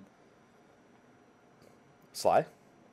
I was about to say, there were a lot of Tiamat mechanics within Stormblood, if you noticed. Yes, when we get to one of the level 65 dungeon, which is the next one, is very somewhat akin to Teal'c. And the entire 65 dungeon has a lot of Teal'c's mechanics, exactly. Okay, so if we had to pick one, Shisui the Violet Tide or Samal. Shisui. Yeah, Shisui. I did love Tiamat as a fight, but Shisui as a dungeon is just it's so beautiful. Again, just like the level design is just vastly superior. I'm also a bigger fan of the dungeon, not traps, the dungeon environmental hazards. That's what I'm looking for. The pufferfish feels a bit more in place. Yeah. The pufferfish in the beginning of Samal for me are very similar in terms of like feeling natural to the area. But overall, I mean, especially between the first and the second boss, and the Orabons hiding underwater before the first boss, I just like those things. They're subtle. They're not like you don't feel like you have to pay too much attention to them, but they're there, kind of waiting for you. So 65 dungeon, which was one of my favorites for a few different reasons. My favorite, hands down. This one we can give by name because there's no spoilers involved. Bardam's Metal. This is, for me, the most interesting because it has a concept I would like to see exercised in other places. Wait, you mean Hall of the Novice Part 2? Yes. Literally Hall of the Novice Part 2. So, first of all, this is the first dungeon where you start to realize that White Mage might not be trash. Because... I'm sorry, what? Oh, really? You didn't realize that a couple of weeks ago we were saying how good it was going to be for Prague? Wait, what? What? Happy, say that again, please. This is the first dungeon where you realize that White Mage might not be trash. Even if you When don't... you have that, even if if that you... last bit in writing, White Mage might not be trash with your signature. And I didn't say it was going to be trash. I said I needed to see the Those were content. your exact words. No, I said that I still want that in writing, I dude. still stand by I don't like Lilies or Confession. I still find them incredibly Oh, neither unintuitive. do I. But White Mage is very strong at the moment. Very Yeah. strong. Okay. So no. I just want to get this in writing, but in exact words, please. So Please, the please. main reason why I say this. So let me explain. If you're gonna ask for it in writing, I need the fine print, right? So I need to give you. All right, okay. I'm gonna read. So here's the big thing. This is where you start to see that they upped tank and raid damage considerably, and it's enough. It's damage to a point where you absolutely will be using Cure 1 and Cure 2. which then gives the Lily mechanic a bit more power. Obviously, Plenary Indulgence is not till 70, so can't really talk. But it is a trend that will continue as we go forward, talking about the new dungeons and the new trials. You do not fuck about in Bardam's Mettle, or you die very, very quickly. I've done the full pulls in this one. It's frightening. It's frightening to a sense. At least for a 4-man dungeon, it's way more frightening than anything in Evansward. Okay? Yes. That being said, it's also the bosses in Bardam's Mettle. Sly? You gotta start from the beginning. You want to start? You want to start from the beginning? I enjoyed the first boss. I was laughing more. I mean, I was interested in general, but I was laughing more about the environment and what was going on in terms of the environment itself. And when I first saw it, I mean, I saw everything around the arena in terms of I don't even call them ads, they were just animals. And then, while fighting, I'm just looking off in the distance. I see something coming off in the distance into the arena. I couldn't help but laugh. I thought it was hilarious. Yeah. Now, let's be perfectly clear why this is the first dungeon that hits that hard, because chat is bringing it up. It does have to do with the way item level scaling works going to Stormwind. The difference between 270 and 273 is huge. Is way bigger than we anticipated. It is huge. Why'd you have to do that? Now, that being said, this is still something we need to pay attention to going into the 67, 69, and the 70 dungeons, and then, of course, Lakshmi and Susano, and something we'll have to follow more closely when Omega and Omega Savage come out. Because this is something they work towards even back in Samal Hard mode, where we started actually seeing things like tank busters that mattered, for example, even in 4-man dungeons. Right. So they've been leaning more towards it, but we do have to keep in mind there is that factor about the item level itself and the way it scales. So the first boss, okay, fun, didn't have any fucking clue what it meant the first time, didn't even realize that there was a distance-based mechanic there at first, even though I've seen that mechanic before. Really? I still was just like, well, yeah, it was in register. Well, because I was so close to the boss, I didn't see the type of arrow that was there, so I was just like, all right, I'm gonna stand right here. I'm out of it. I'm fine here. Yeah, I'm perfectly fine. Okay. Then you get to the second boss, and you're like, why is this not Hall of the Novice or anything else? Like this is what Hall of the Novice should be, not, hey, just so you know, when there's more than one enemy, you have skills that damage more than one enemy at once. Remember to use them. Or dodge AoEs. Sometimes enemies may spawn, and you need to stop them from spawning. There are interactable objects. No, this is literally like, all right, here's a shit ton of mechanics you can't even fucking fight, and just dodge the mechanics. Don't be shit. Isn't this better than Hall of the Novice? Actually, that's what I'm saying. Why is this not what Hall of the Novice was? Like, if you're going to teach people to dodge AoEs, teach them to dodge AoEs. Yeah, well, I mean, that's been one of the huge complaints that we've made, and one of like the rebuttals to the jump potion is like, well, actually, leveling content doesn't teach you how to play your job at all. And this doesn't either. Let's be clear. You don't learn anything about playing your job. No, you don't learn anything about playing your job. But I mean, in terms of like mechanics and stuff like that, like there was previously like nothing really that taught you how to play the game before end game. Whereas you think now they're starting to address that a little bit, I suppose. Slowly. Okay, I guess what I'm asking is this dungeon going to be a wall or a filter for people who use the jump potion where they're going to have to learn how to play the game before they can proceed? No. I mean, it is a little bit. It's a little bit, but not completely. Because they don't know what their buttons do, and then nothing's going to save them eventually. And this is the opposite of teaching you what the only button you know at this point is that sprint exists, and that you should remember it doesn't cost TP anymore. Yeah. Right, but there's no DPS checks. You'll still get through it if you can move. Yeah, and even if one of you can't move, the other three can. Right. So it's something you can still carry people through quite easily. You literally, as long as 3 of you can do it, then Okay. it doesn't matter. The one person can fuck up. And even if you don't want to carry them, you just kind of do it because you're not going to fucking walk into AoEs to be like, exactly. all right, I wanted to see you do it right this time. Yeah. It's never, as long as one of you even can do it, you're good. I've never fucking failed it, so I don't even know what the fail can do. I think all 4 of you need to fail to lose the fight. Right. And I can't wait to see the first Reddit post where somebody shares a full failure on that fight. I can't wait. I still think it's fun. Mm-hmm. But I would like to see that concept applied elsewhere for reasons that we've stated as well. Okay. All right. Okay. And the final boss was just good because there's shit ton of AoEs, there's spread out mechanics, there's dashes across the room. It's just got a bunch of shit that's kind of happening back to back to back, and it's nice. Mm-hmm. And that's just fine. Sly, at this point, only you and I can vote on the dungeon. So Bardam's Medal or the Aerie. Please don't pick the Aerie. The Aerie was awful. Sly. Why the fuck would I pick the Aerie? The Aerie was just so like, hey, let's make a dungeon that's like 10 miles long and put like 3 mobs in it the entire fucking way. All right, that's the Aerie in a nutshell. Yeah. So yeah, of course, Bardam's Medal. Okay. The next one gets tough. We can't say the name of the level 67 dungeon, but we are comparing it to the Vault. Quite possibly one of my favorite dungeons back from Heavensward. Some people said it felt Vault-like.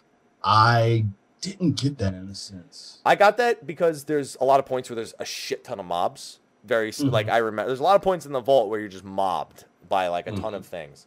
And also there's some mobs that behave similarly because they're reskins.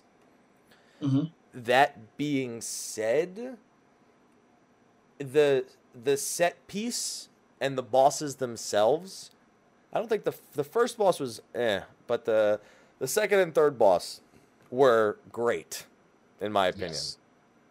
Especially the second boss, which I have seen nothing but hilarious moments from. Let's just say that's the best thing to put it. You'll understand when you get there at this, trust me. Yeah. I hope so. In terms of its story involvement as well, the Vault was strong story-wise. I mean, it has Chairbert. It has Sickness Must Be Purged. It's Their charge. It's true. Cold Steel, and literally, it got to the point with Cold Steel that we had combined memes where you do a duty roulette and you get the Vault, and it's Cold Steel Must Be Purged while you were waiting for it. That happened. I got the Vault in my leveling roulette, and I got Cold Steel Must Be Purged. It was That's terrible. filthy rat. You just had so many memes, but the implication of what the level 67 dungeon meant felt way more impactful. The Vault was like, all right, we got to catch up to this dude. I don't know, we got to ask him about some shit. Amaric's having some problems. We got to go and get him back. Yeah. The implication of what the 67 dungeon meant was astronomically more important to the way that the story ends up panning out. I think you said that in general about the story as a whole. There's a lot more weight to this story than anything that happened in Heavensward. Well, anything that happened in 3.0, I'd say it has more impact. Because even like the high impact points of Heavensward, killing Nidhogg in the area. Oh, no, never mind. Jokes, she's back. Yeah, all the dungeons as well didn't have so much of an impact. I think definitely like the set pieces and like the big story pieces in 4.0 have more impact than those in 3.0. But you can't tell me that Final Steps of Faith, for instance, as a duty wasn't like, oh my god, this changes everything. In comparison? Maybe not in comparison, but I don't know. I think we might be being a little bit harsh on the weight and impact of Heavensward's story. Okay, well let's touch back. Dusk Vigil was optional, so was Shisui of the Violet Tide. So those two we can't really judge.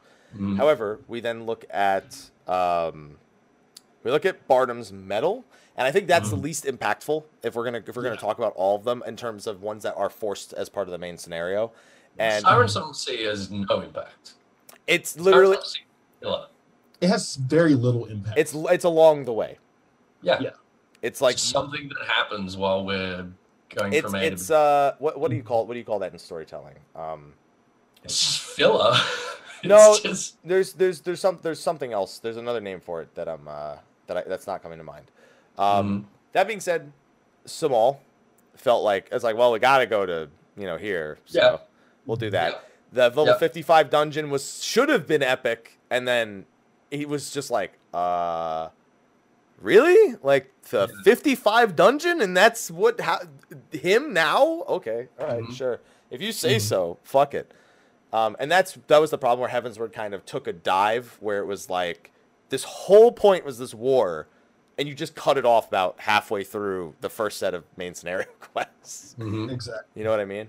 So it was And almost that frustrated me about Heavensward as well, like how quickly we resolved things. yeah. It's frustrating. Then you have the Vault versus again this one, and these ones are I think this is the closest where these two have the most impact among their counterparts. And it's for me, I honestly can't pick a favorite between the two. To this day, I still love running the Vault. But I also, even after a full day of running the level 67 dungeon for this one, I loved it the whole time. Every time I do it, it's just a good experience. I like the vault as a dungeon. I just fucking hate running it. I love running the Vault. No. I love it. The only thing I don't like are the stupid chess pieces. I don't care for those things. It's about What? the fucking horses. They're chess pieces. Oh, they're all right. You're all right. Yeah, that's fine. So I don't know about you, Sly. I can't pick. I honestly, for this point, I actually can't pick because the Vault is one of my favorites. It's close, but I'd still go with this dungeon in 4.0. Then we have the 69 dungeon. Giggity. How you doing? Google Library, I like. But, again, if we want to talk about impact, Sly, I mean, Ethis, come on. Dude, where are my books? The Google Library was the Listen, super most disappointing. I asked Koji for you, okay? He I was know. upset too. I know he was upset because like he wanted to deliver on that one, but it was the most upsetting and disappointing part of Heavensward for me. The Google was also one of those places where it was just like, there's something in there. Go get it. Mm-hmm. Whereas in the 69 one, Mhm. it's a more interesting dungeon. First of all the bosses are better, in my opinion. I don't think Google's bosses are very well done. Think about the Demon Tome. Think about the fucking what's his name from Final Fantasy V, Biblos. Like, Yeah, they were all right. they're all right, but like the one in the level 69 one is a vast improvement, I feel. But do they have in there another Do they have retelling books? of The Boy and the Gay Dragon? They do not. They do not. They do not. And I will say that both dungeons in terms of leveling are fantastic. And trust me, Agreed. I'm well aware of it at this point. So I won't really hit them on their time taken or the rewards given. But I can't be brought to bring Google above anything else, other than the books. It's just like I can't do it. It's just it didn't feel like I needed to go there. It just had jazz. You needed to go to Gabal. It had jazz. I like the Yeah, jazz. that's true. Yeah. But you just felt like it did nothing. Did you? Well, it did something for me, a little bit lore wise, but you just didn't feel it at all. I couldn't feel it. I couldn't read it. I couldn't do anything. I don't know. I kind of felt like it was in line with. I like what happens immediately before and immediately after Google itself. I don't know. It did nothing for me. I'll say that about hard mode though. Hard mode was even less. So Worse. I feel like Gabal, and this is true like of a lot of Heavensward dungeons, is that they don't feel like climaxes. You know what I mean? It's like from what I've experienced so far, like each of the Stormblood dungeons, like they're hitting beats and they're hitting like the climax of a beat, whereas the Heaven's Ward ones were more just like it could have. It's like no more or less impactful section of story than the section before or after it. You know what I mean? Yeah, because it's just like a different way of delivering more story rather than being these, like I say, these sort of peaks, these sort of climaxes, which they seem to be for Stormblood. But it wasn't like, to me, this wasn't the climax. And just like in Google wasn't the climax either. It was. No, that's what I'm saying. That's what I'm saying. No, but he's comparing them to 4.0. I'm comparing. Yeah. So. Yeah. I don't. Well, 69. I feel like, to be fair, the level 69 dungeon didn't need to happen. It was something they put in there to kind of begin. Okay, so that was a bit of filler, you think? It began to lead into things, but when I think about the overall state of it, it makes sense for it to be there, but they put it there. It didn't feel like a necessary step. That felt like filler. Whereas Google was more filler. This one was a better filler. I could have lived without it, but I enjoyed it for what it was, far more than Google. So Sly, I still think this one's still pretty tough. Google or level 69 dungeon, which it's a toss. I didn't say we wouldn't name, but I'm just not. It's not even clear. Like the name of it is not. It's Castrum Abania. Like that doesn't. There's nothing. That doesn't tell you anything. Well, we know where it is. Yeah, we know where it is. We know that there's an Imperial Castrum in Girabania. Oh, surprise! Yeah. So, but this one for me, I'm gonna take Castrum Abania. It matters more, just because it matters more. I'll agree, but I still think it's kind of a toss-up overall. Then we get to the 70 main scenario quest, and I could just walk away at this point because ARF fucking sucks compared to this one. ARF is a complete shithole compared to the level 70 main scenario quest. I don't mind. No. You don't understand. This isn't even just about the dungeon itself. This is about everything that was wrong with ARF. I know. But I just want to say, like, ARF is. I mean, other than the fact that we had to farm it full light like a million times in a row, and we were getting level sync down to what was it, 180 for that. That was a nightmare. I reckon ARF was a really well designed dungeon. I'll pose this to you, Happy. We've had times where we had to farm ARF, like farm the living shit out of it. Which would you prefer to farm? I'd rather farm level 70 main scenario quest in a heartbeat. So here's the thing with ARF. Barf? Yeah, Barf. The first boss is Gaius. The second boss is Mini Coil. The third boss is slightly less shitty La Habrea. And then the final boss is stop fucking making me go into these holes that nobody can ever fucking pick a hole. All right? That's what she said. Whereas the level 70 main scenario quest, again, the set piece, the implications, the importance, everything about the dungeon, including the monsters you fight, including the bosses you fight, everything stands as an improvement. And also, it's not fucking Allagan, which was, for me, the worst part of ARF. At that point, I was sick of Allagan shit.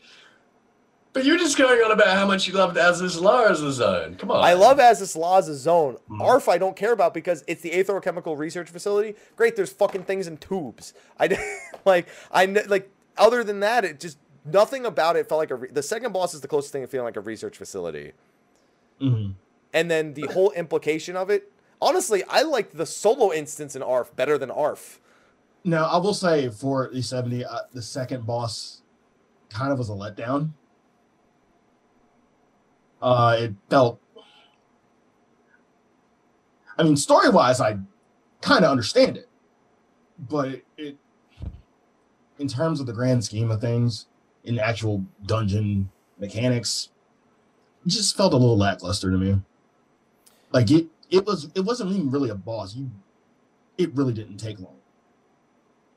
Just remember. Oh wait, no, never mind. I was gonna say something about the mechanics, then I realized I was thinking of the wrong boss. I don't know. Everything about it for me was better. Now, let me be clear about this. There's some other things that are better about this level 70 main scenario quest that aren't just the set piece. This one's part of the fucking expert roulette. Huh. We have 3 expert dungeons again. That does make it better. It drops loot, and a lot of it, all the dungeons drop loot, a huge thing. All the dungeons drop a metric fuck ton of loot. What's the eye level of the loot, out of interest? The same as the expert dungeons, 300. Okay. Because they're all part of the expert roulette. Okay. It even drops grade 5 and grade 6 materia from certain enemies. Ooh. Oh, dang. So, There's a lot of reasons to be doing it. everything is better about this. Literally everything is better, down to the music, to the set piece, to the rewards, to the fact that it gives us a 3 dungeon expert again, to the fact that it's not the only slightly tedious part is the very beginning, and even then it's still exciting because there's a shit ton of mobs. And especially when having played Monk and Samurai through it, come on. I got AoE out the ass. So for me, it's not even a question. It's like if I had to do 1 to 10, just ARF versus this, it would be the scale of 1 being ARF to 10 being the level 70 main scenario dungeon. Agreed. It's a 9-day, basically. Yeah. Great. Now, there is one point I want to bring up. Okay. And we can't, unfortunately, we have to be very sparse with this information, Sly. The All final trial that follows it.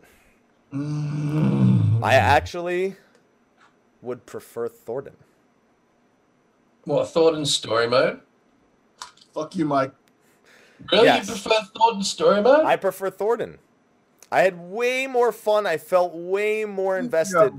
No. When I got, and keep in mind, I did the same thing for Heaven's Word, where I got to the end having not watched the story because I skipped it for the launch. And when I got there, I went. When I got to this one, I was like, really? Really? Now, could that be because you just didn't get it in context because you fucking skipped everything? No. See, Thordan for you was like you loved Knights of the Round. You were like, No, oh my I God, didn't. I didn't give a Round. shit about Knights of the Round. That's never given me a Final Fantasy boner. You had such a boner over it being Knights of the Round. I had a boner over it, over what it became to be, because I didn't realize at first. I saw it and I was like, oh, and then you slowly realize as you're going. I just think the spectacle of Thordan isn't reliant on the story context, whereas maybe this final trial is a lot more so. Okay, so let's be clear. Everything about Stormblood is more story involved and more story reliant. That being said, this is something that I feel like, as someone who, you know, has looked forward to these things, this should have been a wow factor for me. I think it was the better fight, to be fair. It was a wow factor for me. There was a slight bit of confusion when I first saw it and wondering about the timing. Like this timing feels like it. Yeah, I kind of agree. Again, I'm not up to there personally, so I kind of agree. And like I was saying beforehand, things about timing that now I'm kind of like, really? But that said, it seems like they did sort of build to it really well. So The fight itself. Fight itself's way better. It's way better. I'm still not getting how you prefer fucking Thordan over this. I remember my first emotion. My first emotion getting to each of them. And realistically, this was more surprising, whereas Thordan was just more expected, coming from Thordan was expected as fuck. Well, it's what Thordan eventually becomes, Knight of the Round, was expected as fuck. Literally, the launch trailer, the first thing they say is Thordan and his Knights 12. You literally can't miss it. Right. You know what I mean? So, but I don't know. It's just something about Thordan was just, I was just more excited when I was there, and I didn't have the context in either one. I didn't know how we got to this point where Thordan was there. there was no information. It's the same thing. But I'm saying like the fact that he's such a big spectacle kind of mitigates that. Whereas I think you might have ruined this fight for you by disconnecting it from anything. Maybe I'll find out on Thursday, because and also I think there was a slight bit of disappointment for me with this one, more so because it was part of the main scenario. Whereas I'll agree with that. I didn't expect it, but I also, by the time it happened, I didn't want it to be there. I didn't want it to be there. I wanted it, but not there. Just not right there. Yeah. Right. Yeah. We'd be happier. Do you think you'll be happier when we get an extreme? Because there's no doubt that they're going to do the same thing. Ballot, I was going to say. Yeah, there's no doubt they're going to thwart in this, where it gets an extreme in 4.1. But yeah, I just felt like even without thinking of an extreme, which is kind of the first thing I thought of when I was thinking about this fight. Like, this fight is going to be pretty fucking awesome as an extreme. This was the better fight. It was the better fight. Hands down. Hands down, better fight, better experience than Thornton. You're going to wipe on this one more than you did Thornton. That's for fucking certain. Yeah, I can say for a fact that last night, I mean, maybe I was just fucking tired, but good lord. Thornton was a real snooze, though. Like, the story mode Thornton was a real, like, victory lap. So can we say that in general, dungeon-wise, they kind of amped up the... everything but difficulty, maybe? No. Again, we went back to the item level discussion, and it was the same thing happened before in Heavensward, but this was far more prolific in terms of the item level differences. But I think that because of the leveling experience, that did make it feel more difficult. I think that as the years go on and you keep, you get scaled down, and even when you're in retrospect, it's not going to be any more difficult. I mean, they were saying that leading up to Stormblood, they were saying, "Oh, challenging new dungeon." No, we clarified that. They said exactly the same thing. They only said the only thing that might be harder is people figuring out the job changes. That was the main thing that they said would be the difference between the dungeons. Yeah. But they were in, I don't think, from what I've seen so far, they're no way more challenging than Heavensward. I will say this, another thing with Thornton is the music got me. I was more into Thornton's music than I was into the final trial. The Thornton's theme is, to this day, still one of my favorites. Like, of all the themes. This one, hands down. This one was good, but whenever the Thornton's theme just blows me out of the fucking water. I love it. This one blows Thornton away. I'm sorry. Nah, man. Nah. It just felt... I think Mike just wants to blow Thornton, to be honest. Yeah, I know, right? It just felt more epic. I didn't feel that. Felt more epic. I didn't feel that. I don't know if it was just the scale of everything, but it just felt more epic. I didn't feel it. I didn't feel it, man. Fight, I'll give you that. I didn't feel the music and the other reasons that I stated. I won't say I like one better until I have the full context. Freaking update just made a loud noise. I won't grade between the two till I have the full concept of both, because I have a better concept of where Thornton stands versus where this trial stands. Sly, if you want to go ahead, because I don't know, because did you watch the story on stream? I sure did. Okay, I'm just making sure, because I didn't want to, assume you did one or the other. Okay, I'll let you grade, even though I think that, yeah. Which one? Just say it. I need you to say it. I need you to officially say it. This one. Stormblood. Okay. Stormblood. Yeah. Got it. Okay. Yeah. No. All right. There's still 2 more dungeons to talk about. The level 71s. I guess it's not really, you can see the dungeon entrances in your phone. You can go ahead and say it. You can go ahead and say Temple of the Fist and Kugane Castle. I won't tell you who the last boss of Kugane Castle is, though. I'll let you, because that was great. God damn it. That was great. That was great. Best boss. Okay, let's just say Neverreap. Okay, so keep in mind we're comparing this to Neverreap and Fractal Continuum. Do we even have to? I like Fractal, but I like Never Fractal too. I don't like. I was tired of Allegan shit at that point, but Fractal. I like Fractal better than Arf at the very least. I was tired of Fractal. I'm sorry. Well, I mean, at this point, I'm tired of it. It's been 2 fucking years. So anyway, Temple of the Fist. It's my least favorite of the 3 experts, but it's no Neverreap.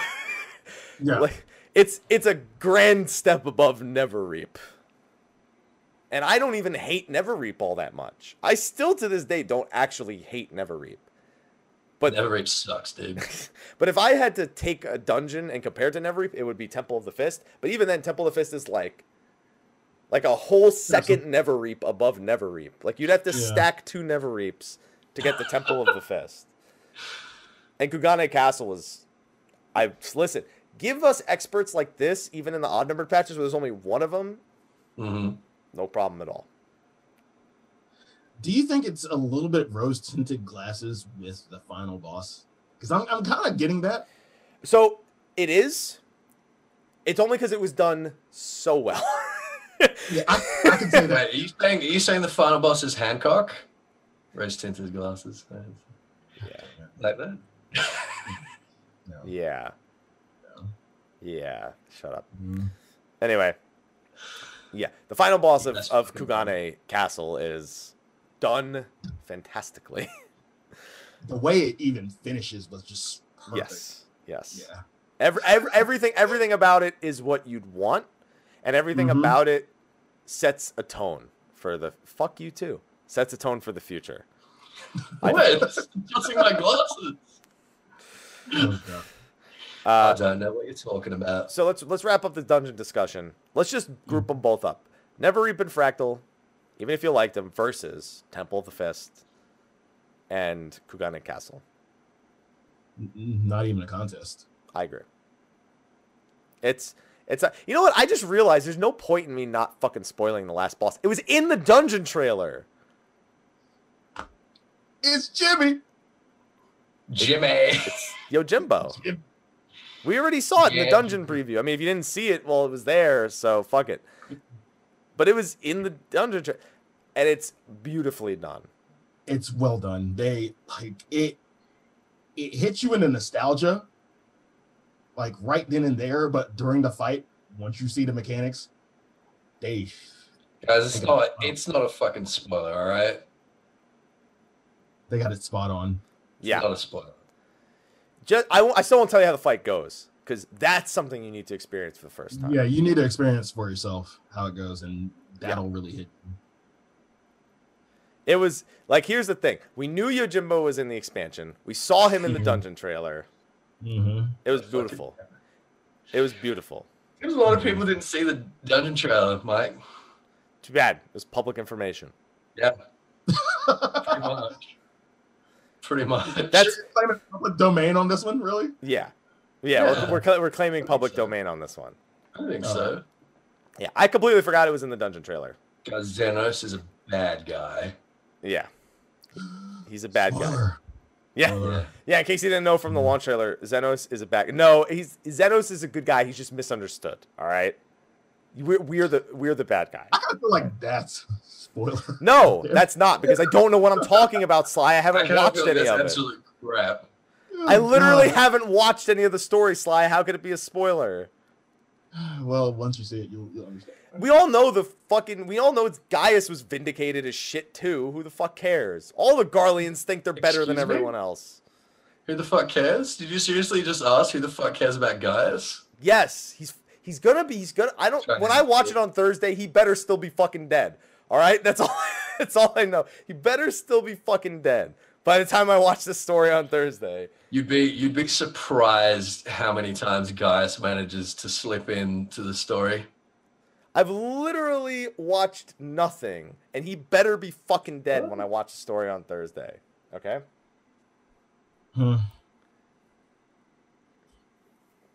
Spoiler, Yatsu steps on people also. I wish Gaius would step on people. Okay. All right. So, All right. So, big thing. We're done with all the dungeons, done with the zones, all that. Story, we've kind of already covered the scope of the story when talking about the dungeons, in a sense. Mhm. I want to very quickly talk about the primals. So anything's Which one? better than Bismarck. I'll put that out there. Yeah, agreed. Yeah. Ravana, on the other hand, as a launch primal, was awesome. pretty well done. It Yeah. was pretty great. These, it's. I don't know how to describe it properly. I can agree with you on one in that sentiment. Which one? Lakshmi. Lakshmi. So Lakshmi's fight is like the most difficult, not difficult fight I've ever done. Oh, really? Yeah. Like, How do you mean that? Like, just mechanic vomit? So there's a new mechanic that is in World of Warcraft. We have it now. It's called the duty action button. Mm-hmm. If you didn't know, you use it in another main scenario mission. You can keybind it. So I highly recommend anyone go into your Okay. hotbar settings and bind your duty action button, because if they give us a keybind for it, you can be pretty damn well sure we're going to see it again. We've seen it twice, as far as I remember so far. mhm. All right. Okay. Fair enough. But the way that Lakshmi works, you pretty much either are completely fucking immune to some shit and like barely need to worry about it, or you instantly die. But regardless of which one happens, you can still win. Oh. Literally, we must have rezzed like 18 times and still beat it. Holy shit. So it's very forgiving. But at the same time, it's not, because any slip is an instant death for that person. Yeah. Minus like one mechanic, I think. Like one mechanic. But each slip, like, you're only having to take responsibility for yourself, basically, right? Unless you go and stand next to the other people who are gonna get fucked. Right. So it's not a case of like if one person fucks anything up, it wipes the whole party. Unless they bring it to the rest of the party. Right. So in that sense, I guess it is like fairly forgiving. Yeah. Yeah. Okay. But it's in every way more mechanically challenging than like Ravana and Bismarck and even Okay. even Susano. Like, Okay. Now, are you comparing normals or EXs? of course, extremes, the normals, who gives a shit. Honestly, Lakshmi normal's fucking hilarious before people know what the duty action button is. But once you know what it is, it's a joke. Like, It's a joke. But when I first did it, I mean, we got through. But normally I'm able to take at least something away from that fight. I couldn't take away anything from that fight. It was interesting, but I couldn't even say interesting bad or interesting good. It was just, it's just a big question mark to me. well, the big thing with that mechanic is Vril. Yeah. It's very confusing. Basically, she's got two forms. She got normal, and if you vril something in normal, it heals you. If you vril it, and then she's got Chinchala, which I call Chinchilla, Chihuahua, like whatever. I don't fucking know. Every time I forget the name of it, I just call it Chihuahua or you know, Chimichanga or Chinchilla. something. You know. And when she's in Chimichanga, if you don't vril it, you pretty much die to whatever mechanic it is. But it basically makes it so that when you vril, you just live the mechanic. So you don't have to be good at anything. You just have to press the vril button, and that's it. You win. The win button. You win. It's literally a win button. I don't know how to describe it in any better way. And it's weird because it's such a clusterfuck of a fight that is immediately undone by the very mechanic they give you to undo it. I don't know how to feel about that as like an encounter. Item level scaling aside, the fact that you can get through it with even a shit ton of deaths. You know, just that mechanic, as interesting as it is, as new as it is, it's literally brand new. Like, they've never done this duty action button before.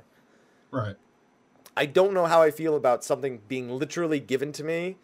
And it's like, just press that button when the time is right, and you'll live every time, man. Do you think this button will, you know, it will continue to be as influential? Obviously as influential because it's designed that way. But Right. so much so to the point where it's literally, don't press it, die, press it, and guess what? You're fine. Well, we had something like that in A11S. Yeah, It's like listen, that's a whole different story. That's press any button. Yeah, but it was still like inconsequential. yeah, it's the same thing. Like it may as well have been automatic. Yeah. I guess I can understand. This one at least you have a limited number of them. That one you're just doing it once. And this one's like it's about keeping as many as you need in order to survive things without using too many of them. But even then they never put you in scenarios where you're like, guess I'll use an extra. You know, it's very clear. I will have to use it on exactly this amount of mechanics that will probably target me. because it is a new mechanic and it's something that they're planning on putting in future fights. That this is just like an introduction to it, and it's like, hey, you're going to be doing stuff like this in future fights, maybe. I don't know how many. I'd rather have. There's a specific type of quests that you do in certain parts of the main scenario. I want to see more of that. Yeah, Sly knows. I'm not saying what it is. I think I know what you're talking about. Yeah, you probably know what I'm talking about, but I want to see that in Omega. How would they even do No. that? No. That'd be great. Oh my god, how would that even work? I mean, it worked for the quests. Why not? They went through all that trouble to develop it. Why not? That's true. Like that, I was like, really, just for this? Okay. And then for Susano, it's weird because again, Susano is very mechanically like there's a lot of things that go on, but once again, I one-shot Susano Extreme. We had I think two people who had beaten it, and they just yelled out, "Run to!" Okay. They didn't like. They just barely explained. Like, okay, we'll explain we explain like two things in the first phase, and then after we wipe, we'll tell you the rest. We didn't wipe. They just yelled mechanics as we got to the last phase, and we won. So Susano is basically just a hoop jump. It's a lot of jumping and a lot of dancing. Right. But do you think this sets a precedent? Because these, while they were better than Zervan as fights, they almost felt Zervan-esque in terms of their scale. Not Soar. There's no Soar things like that. There's none of that I've experienced so far as skipping mechanics. And unless you can, like Alexander, like A12 Savage, where you skip the end of the fight by doing enough DPS. There's that, but there's no like straight up, hey, skip Soar, disband. You know, it's skip last mechanic or disband, I guess. Do you feel like that sets a precedent for the not a precedent, a precedent? A president? I said it right the first time, and then I went back and undid it. Sets a precedent for the future? No. No? No. I think Susano is the president we deserve. Yeah, I agree. President of Revel. In comparison, going back again to even though it wasn't a final trial, I'm optimistic. Well, the final trial is meant to something that's still designed to be beaten as part of the main scenario. It's toned down. But once we get EX, it's not as kind of cut and dry as Susano or Lakshmi is.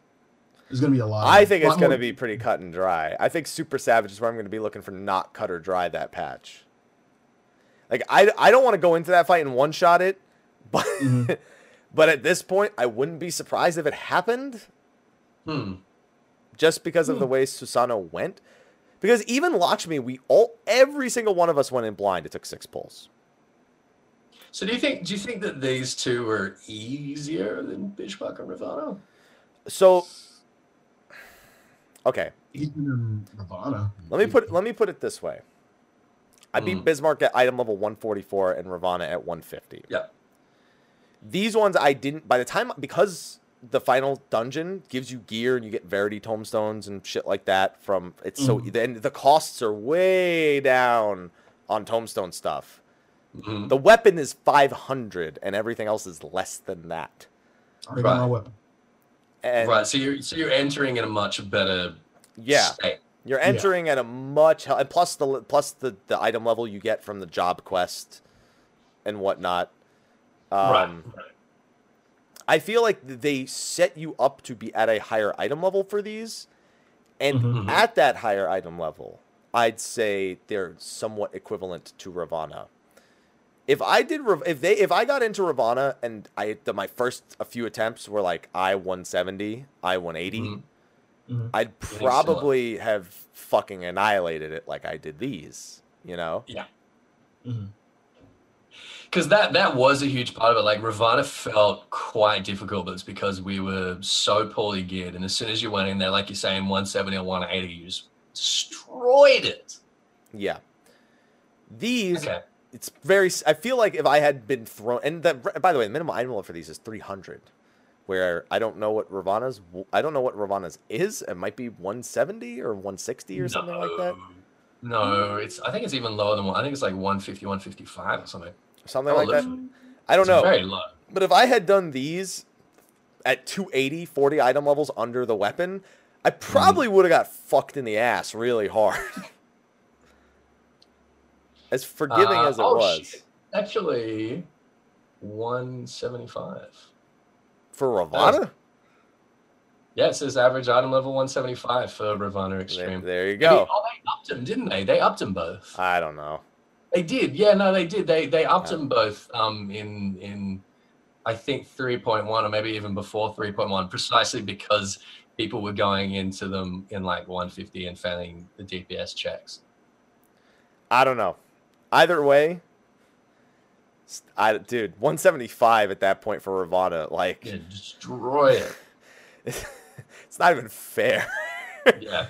So I don't know. I kind of want to try these at like an entry, like as soon as whatever gear you would like end and get to level 70 without the job quest stuff. I kind of want to do them at that item level and see what the experience is like. Otherwise, the experience is hard to compare. I do like these bosses better. So you want to try doing them at like I-275 or something? Yeah, That'd be fun. I want to. I still want to go back and do Twintania at I-55. The pull we were gonna win when I did try that, I disconnected, and so we didn't have enough. We didn't have the DPS to kill the fucking Dreadnought, the Dread Knights. Yeah. So, although I reckon that would be a nightmare now. Like trying to Dragoon at 60 at the moment is a fucking nightmare. It is so. It's just like, oh. you haven't done Death It's Sentence weird. at I-55. It's weird. I have. No, I-55. I-55 taking a death sentence is Yeah, no, it would have been 50. Yeah, I've done it like I-70. that's a bad That's scary. experience. Yeah, no, I can imagine. Oh man. I don't know. I like these better than Bismarck and Ravana overall, but when talking about the fights, just the way that I got past them as quickly as I did was shocking. So Does that make you regret it all blowing through the story? No, because the main reason I did was because I was streaming, especially with everyone stuck at Cold Steel. I didn't want to stream. Yeah, you didn't want people to. Yeah, you didn't want to spoil things. Like especially with everything that was like I had already planned on that before, but especially with everything with Cold Steel, like all those people sitting at the stream just over and over again for fucking 2 days. Yeah.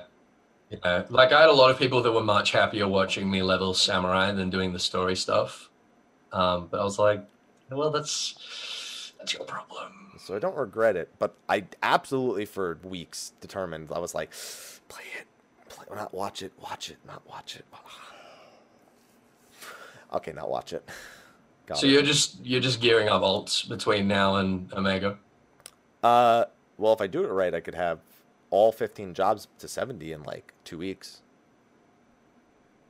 I don't want to do that. But no, don't do that. Don't do that one. I mean, I figured it out. It takes 12 hours per day. I'm sorry. In terms of active dungeon time, probably about 9.5 hours.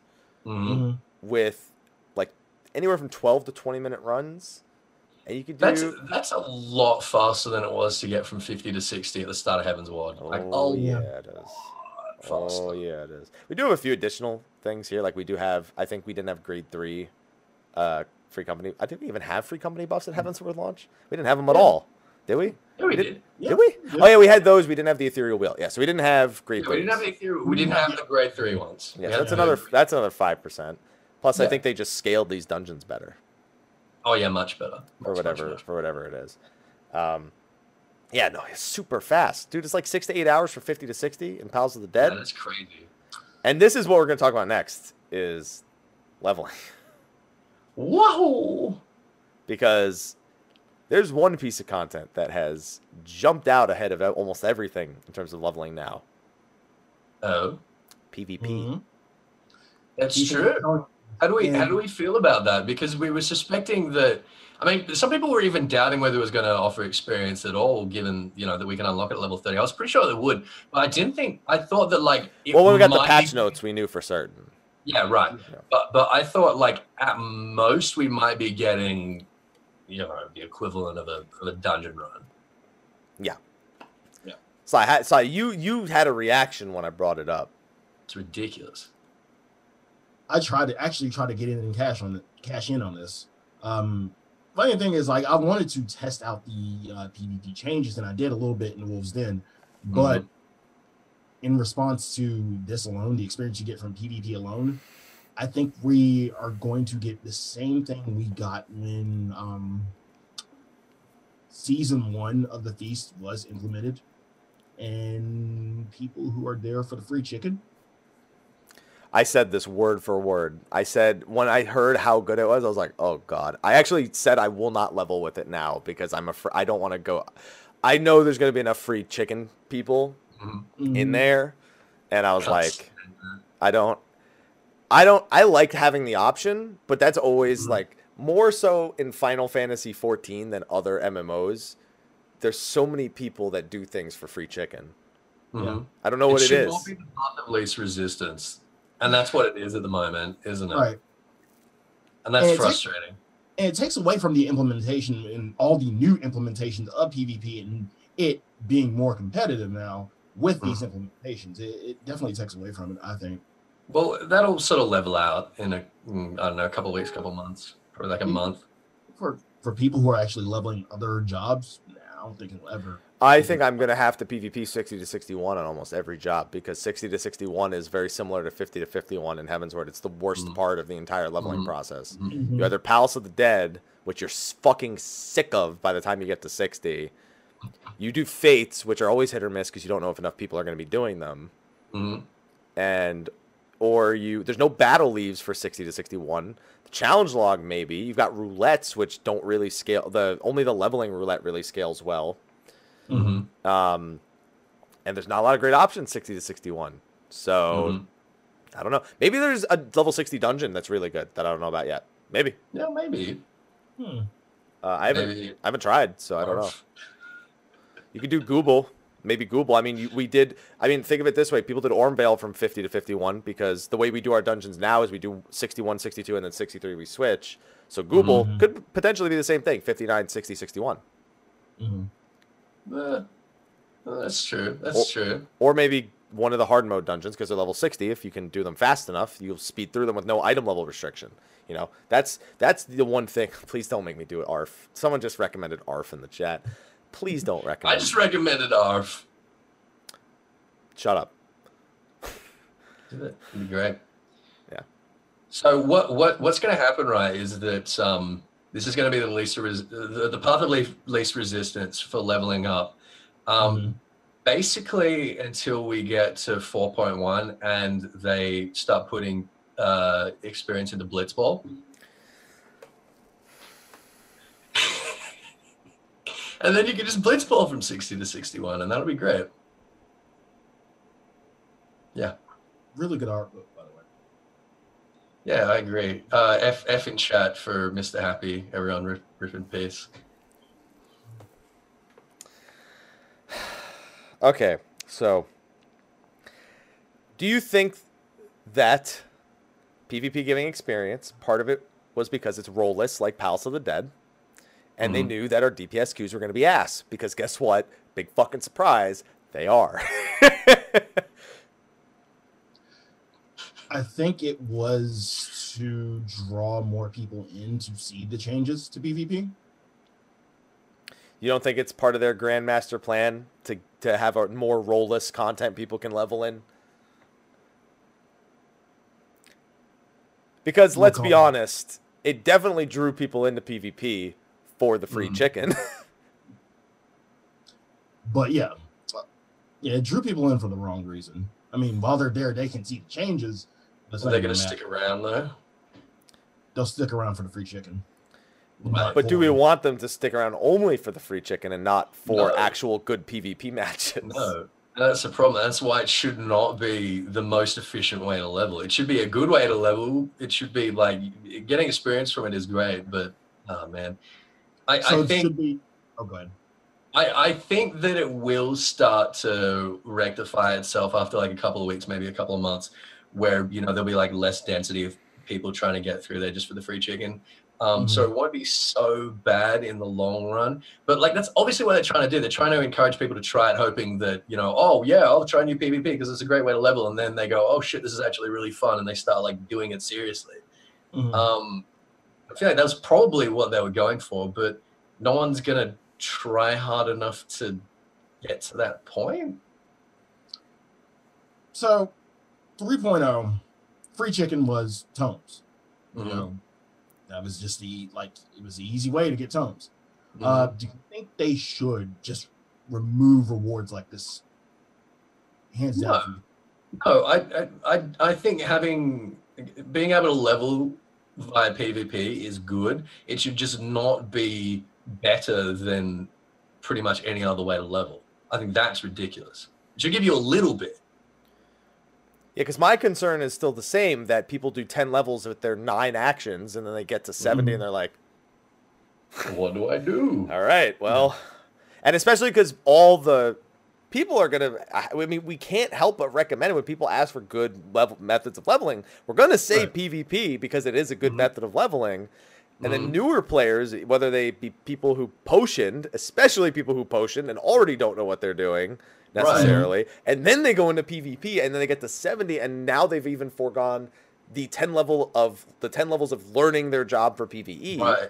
Right, and they're probably going to expect level 70 to be like the same combat as PvP. A lot of them being like, "Why are we going to these actions? What is this crap?" Yeah, it's just the job mechanics in general. Yeah, I do hope they nerf the PvP experience a little bit. Yeah, I am just afraid of players being recommended to go there, and it giving us the Palace of the Dead effect, which, but at least Palace of the Dead is your PvE skills as much as it'll be way more severe than but it's mindless DPS. Like you can get away with murder in Palace of the Dead. PvP, you actually have to fucking at least know something. So I'll say like. It's not something that's like applicable to PvE and gaming anyway. Right. I'll tell you this: I have a different mentality than a lot of people when it comes to leveling. I like to learn as I level. Yeah, I don't like to learn. I don't like to learn at max level only, as much as I know that's where the majority of the learning is going to go. Samurai did 60 to 70 today. Every 2 levels from 60 to 70, I had to go holy shit and fucking remap everything in my brain because the job changed a metric fuck ton at 62. It changed another metric fuck ton at 68, and then it changed another metric. And then actually, no, 62, 68 are the 2 big changes where I went, what the fuck? You know that scene from process, right? That mental process prepares you for learning it at level 70 and makes you like more well equipped, because by that point, like in having to reassess those actions a couple of times, you have like a really, really solid understanding of what the different actions do.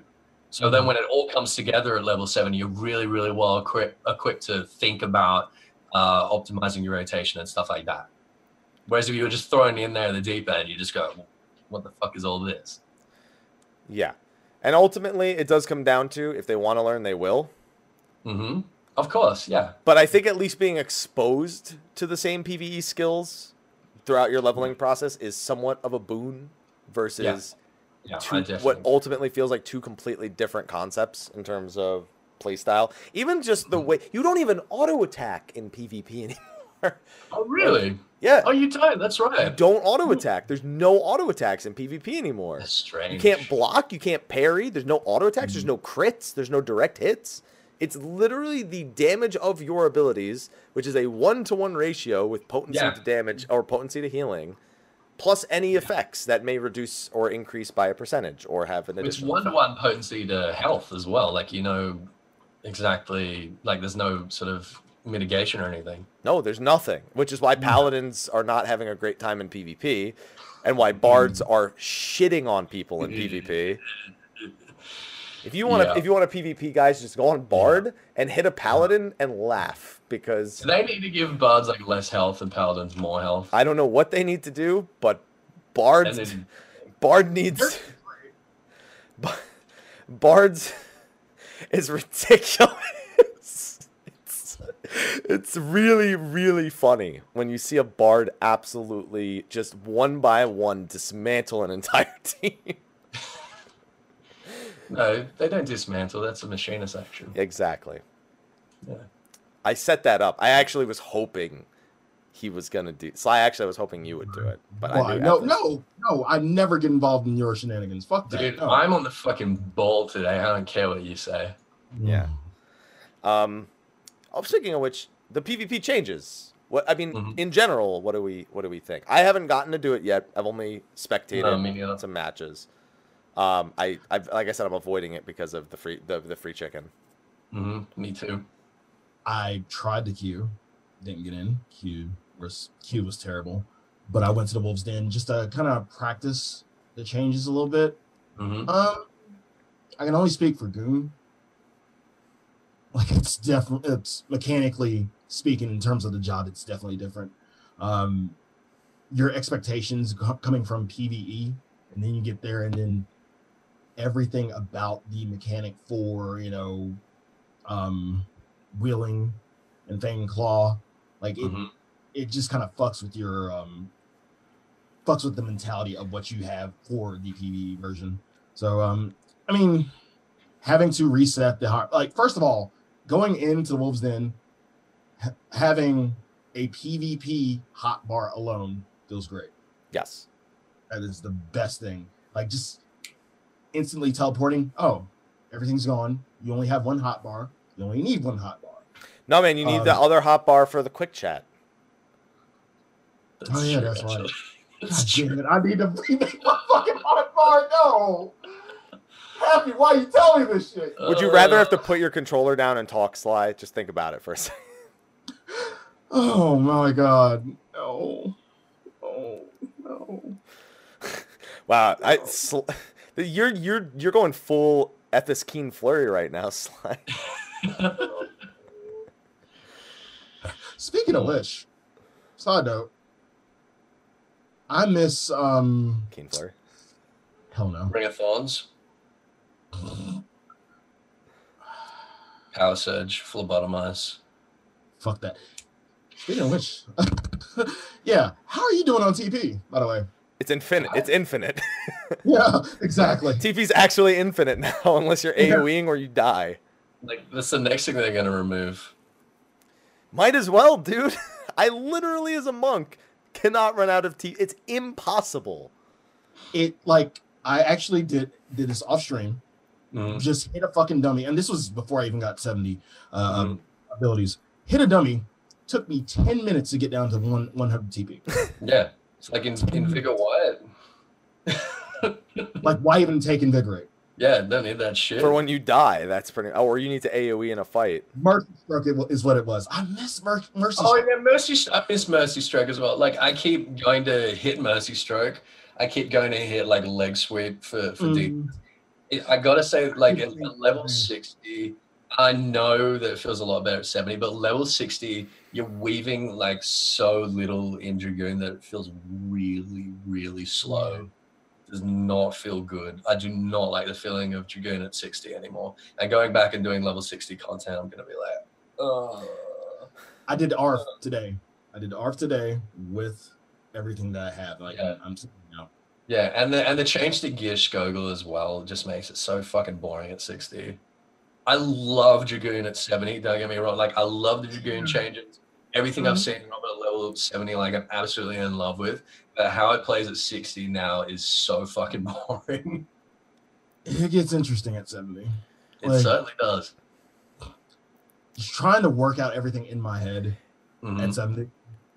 Interesting. It very much reminds me of Machinist, Dark Knight, and Astro. At 50, they feel super incomplete. Right, And then because by- they are. Yeah. And that's how we have to look at it now. Is like, well, it's kind of like when you go into Orm Vale and you're level 49 and you're like, oh, I don't have all my things yet. That's kind of how it feels like being at level 60 now. At least for Paladin, they're like, I can AoE at fucking 46. That's true. That's a good point. Now, Evans, I will agree with you. Mhm. 60 felt weird. Mhm. 64 felt a little bit better. Mm-hmm. Yep. Once you've got your full 5-part combo, Mm-hmm. but you're still not weaving.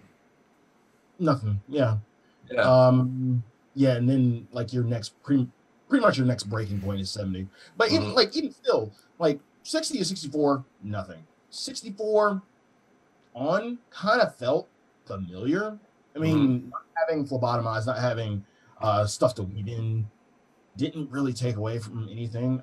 It felt like a normal 60 goon until I got 70. And then shit gets hectic. Well, 60 Goon was all about the weaving for me. Like, that was what was so satisfying about it. But 70, again, you've got so much other shit to track. And you obviously like weaving a lot of Mirage dives and stuff. Listen, like if that. you want to have a lot of fun managing off global cooldowns, you will play Samurai, and then you will rue the day. You will rue the day that you wish you had more off global cooldowns.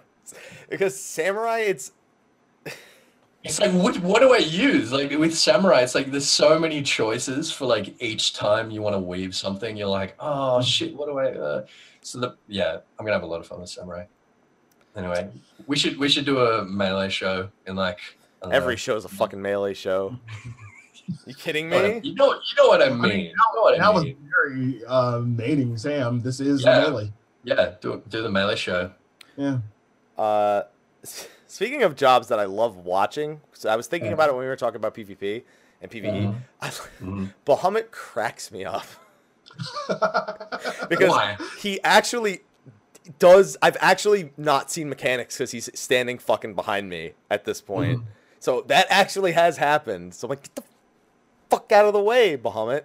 But what's funnier is in PvP when a summoner's switching targets and he moves in between, he's like, just drifting around. And it looks so fucking funny. So he doesn't just rotate, like he actually moves. Yeah. And as soon as the summoner starts running away, then he turns away from them, and then you turn back for the Ruin 2, and then he turns back towards you. This is gonna sound so stupid because I had one in my FC house, but the first time I actually saw it from a summoner, like I forgot. Like statue, doesn't it? Yeah, it looks like the fucking statue. I was like, yeah. What's the fucking? Oh shit! The same model. Yeah. What's the statue doing out here? That's my exact thought. I was like, wait, what the fuck is the statue? Oh shit! Summoner's got that. I love it. It's so fun. Just next time you go into PvP, just look for some, like if you see, like look in your alliance list. If you see a summoner, like focus target them and just look for them. Just follow them. Just follow them, and you'll see exactly what I mean. Oh snap! Oh, that's good. So, in terms of launch, without going into spoilers, that covers a vast majority of the things we can talk about: dungeons, the primals, jobs, PvP, the rewards for the dungeons, the fact that our expert roulette is 3 dungeons again. Thank God, so much. Gearing up's way less demanding of a process, and so now we have to look towards the next 4 weeks. 2 weeks from now, we receive Omega Delta Normal, the first tier of, the first tier of Omega, and I expect that to be the creator normal all over again. I don't know about you guys, but then we look to Savage 4 weeks from today, and I guess we also look towards the new Aquapolis. Oh, I want to bring that up, by the way, speaking of treasure maps. I want to bring that up on the show because I brought it up in pre-show about the map thing that we talked about in pre-show with Ixion. With Ixion? Yeah, because that's that's great. Yeah, we'll talk about that after we cover this, though. All right. Okay. So where do your expectations lie for Omega Savage in terms of difficulty, in terms of I guess Omega's story as well? I haven't seen this story, so I don't know the setup. I'm gonna assume there's something like Alexander like towards the end, where it's just like, hey, don't forget, this is happening soon. Well, But- the thing is, they set up the story, And they set it up already on top of that, yeah. They started setting up the story for Omega in 2.3, Yeah. right? So it's comparable. I mean, apart from the CG cutscene, it's comparable to the setup for Binding Coil. So I reckon it's already like way ahead there in terms of like story potential. It looks like Estinian might be playing a bit of a role, which is pretty cool. Yeah. Yeah. I'm very, very excited for the story. I'm very, very excited for the aesthetic and the level design, because we know it's going to be much more varied than it was in Alexander. And that, you know, the sky's the limit, basically, in terms of what they can do visually. In terms of difficulty, I mean, all the interviews that Yoshida's had recently said he was really, really happy with the difficulty of the Creator Savage.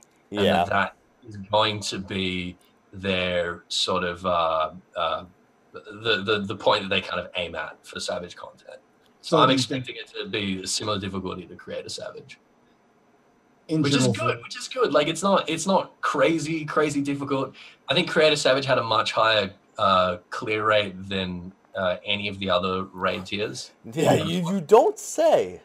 Yeah, like way higher for a whole bunch of reasons. So it's more approachable. I think that most of the hardcore community was still like quite happy with it. And they're also going to be getting, you know, this super savage or ultra savage or whatever the fuck it is to compensate. Do you think there will be an actual, you know, difficulty curve, difficulty progression with this? They fucking better be, because they promised one. Yeah. They said that the first Omega should be the easiest, the second one should be a little bit harder, and then the third one should be the climax. I agree it'll be easy. There will be slight difficulty because of we have a month. But even still, I think it'll suffer a little bit of the same fate that Gordius did, in the fact of people, you know, mastering their jobs. Yeah, I agree with that. Absolutely. And but the thing is, Gordius was like really well geared towards I guess enabling people or giving people the tools to sort of master their job.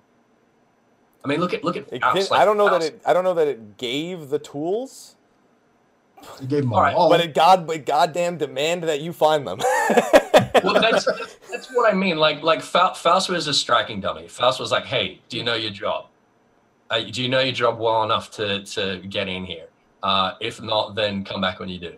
And I think it was really effective. And I think that raid tier in general was really effective for doing that. I know that it's controversial, but A3S is still my favorite fight in all of Heavensward. I think it's that shit.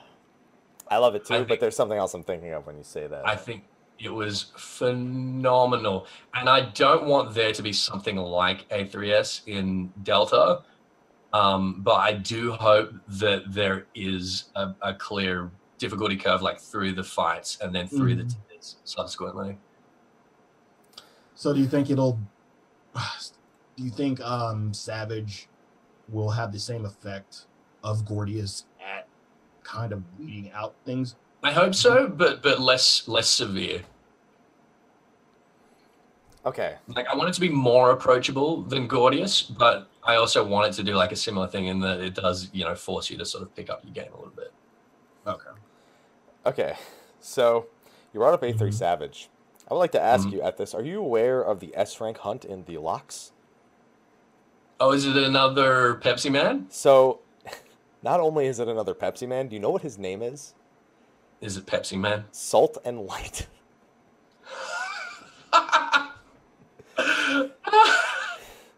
It's salt in the name. Yeah. God damn it, Koji. Now, fucking like literally, he's the embodiment of all the emotions. The salt is from what he caused, and the light was for the people who beat him. Is it the same model? Yes. Guy's outstanding. With the same ass. Does it do similar mechanics? Yes. So he transforms and Not all the same way. Let's just say if you're not a tank and he cleaves you at our item level, you're gonna die. Yes. All the S ranks, honestly, murder. Yes. Like even at I was like, oh, I'm like the item level. This isn't gonna hurt. Oh, Yeah. the S ranks hurt, man. I mean, the B ranks at 290 are kind of challenging to solo. The A ranks. Good lord. Yeah, no, The A A ranks ranks are are gonna hanging. fuck you in the ass. I ran into an A rank as a samurai and I got hit for 6,000. I was like, all right, I shouldn't have done that. And then he cleaved me for 25,000. I was like, all right, shouldn't have done that. It's like that, and I killed that same A rank at level 62 with like everyone waiting to get into cold steel. I ran into a similar issue in the peaks where I think there was an A rank right at the next main story quest. Then I saw him later. I'm like, well, he's only maybe roughly around a few levels above me. Let me just poke him a little, and then like I just knocked the fuck out. Like it took like 5 hits. They also have a wider. They also leash a lot farther, Mhm. so you better get out real fast because you don't have more than like 6 seconds if you're not a tank to get out of there. Dang, dude. Yeah. On top of that, so we brought up that there's going to be a new Aquapolis in 4 weeks. I don't remember the name. It's not just called the Aquapolis. It's got like a pretty long name. It's like the ruins of something something. I don't know. Well, I don't think it's going to be. Oh, hang on. I just disconnected mine. I don't think it's going to be Belladine stuff again. Is it? There's nothing to tell us what it will or what it won't be. I mean, you could Well, the name- you could probably look at the naming convention and figure it out. I can't. Do we have the name in front of us? The lost canals of something of Uznair. Of Uznair. Yeah. Yeah. I'm expecting that to maybe be in Thavnair. I mean Unzair Thavnair. I guess. Yeah, in Radz al-Han or something. He did say that we weren't going He to. did. Yeah, he did say we weren't going to not write or not like something, but that there's going to Yeah, be it's stuff involving Thavnarian. them. That's my money is definitely on it being Thavnarian. All right. But how do you access the Aquapolis at this? Through a portal. Through maps, you fucking muppet. Through a magic portal. Through the maps that spawn the portal, you muppet. Yeah. Yeah. Yeah. So there's a really interesting item that comes from our level 70 Gazelskin maps. All right, here we go. It's called a Stygian Ash. Mm-hmm. I saw one, apparently one sold for 10 mil not too long ago. Please do not buy Stygian Ashes unless they end up having another use. I beg you. Sold for 10 mil? Yeah. What, just so someone could go and do the fucking fate? Okay. So the way that the Stygian Ash works, there's a new super fate called it's Ixion from Final Fantasy X. And he is invincible. Like, literally, people have just timed out the fate because they didn't. There's nothing they could do. He's invincible. Mm-hmm. Apparently, the only way to damage Ixion is to use a Stygian Ash on him. From these, yeah, just one person. They use. There are people who have killed him now. Damage it directly. That just removes the invulnerability, right? Yes. Okay. How do we feel about the super fate being locked behind an item that comes from Gazelskin maps? Hits I you think in it's the really cool. nostalgia. It hits you in the nostalgia, yeah. I think it's a fucked up mechanic. I think it's really cool. I really like it. It's a fucked up mechanic. I'd like to point out that in Final Fantasy XI, Dark Ixion was a boss, and you could not fight him unless you threw a Stygian Ash at him. So a lot of times we like to say stuff is borrowed from 11. I don't think it's ever been more true than just now. The difference there is that if you don't throw it at him, he runs away in 11, right?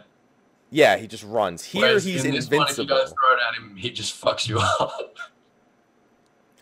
I don't know if that's true. Someone says that you can get it from fates from the lightning strikes. I don't know. But the fact that it drops from Gazelskin maps, I don't know. It's weird to me that it would drop from Gazelskins and then also be obtainable mid-fate. I also find it hard to believe that so many servers would not figure that out at some point in the middle of the fate. Like no one looks in their inventory and goes, "What's this?" And even then, I guess you might think like, "Why would they give me this?" Yeah, that's true. And then someone who played Final Fantasy 11 just like, I have an idea. Or maybe they just read the flavor text of the item. I think, yeah, the lightning strike sounds more like a troll. It's like, yo, you can get one if you stand on the lightning strikes, but it only happens sometimes. So just keep resting. Yeah, everyone here, go do that. Although we thought that throwing yourself off cliffs to spawn S ranks was people trolling as well. Yeah, and that was ended up being true. So And also don't forget straight up dying yeah, is another one. yeah. Summoning minions, flying around with a behemoth air. Yep.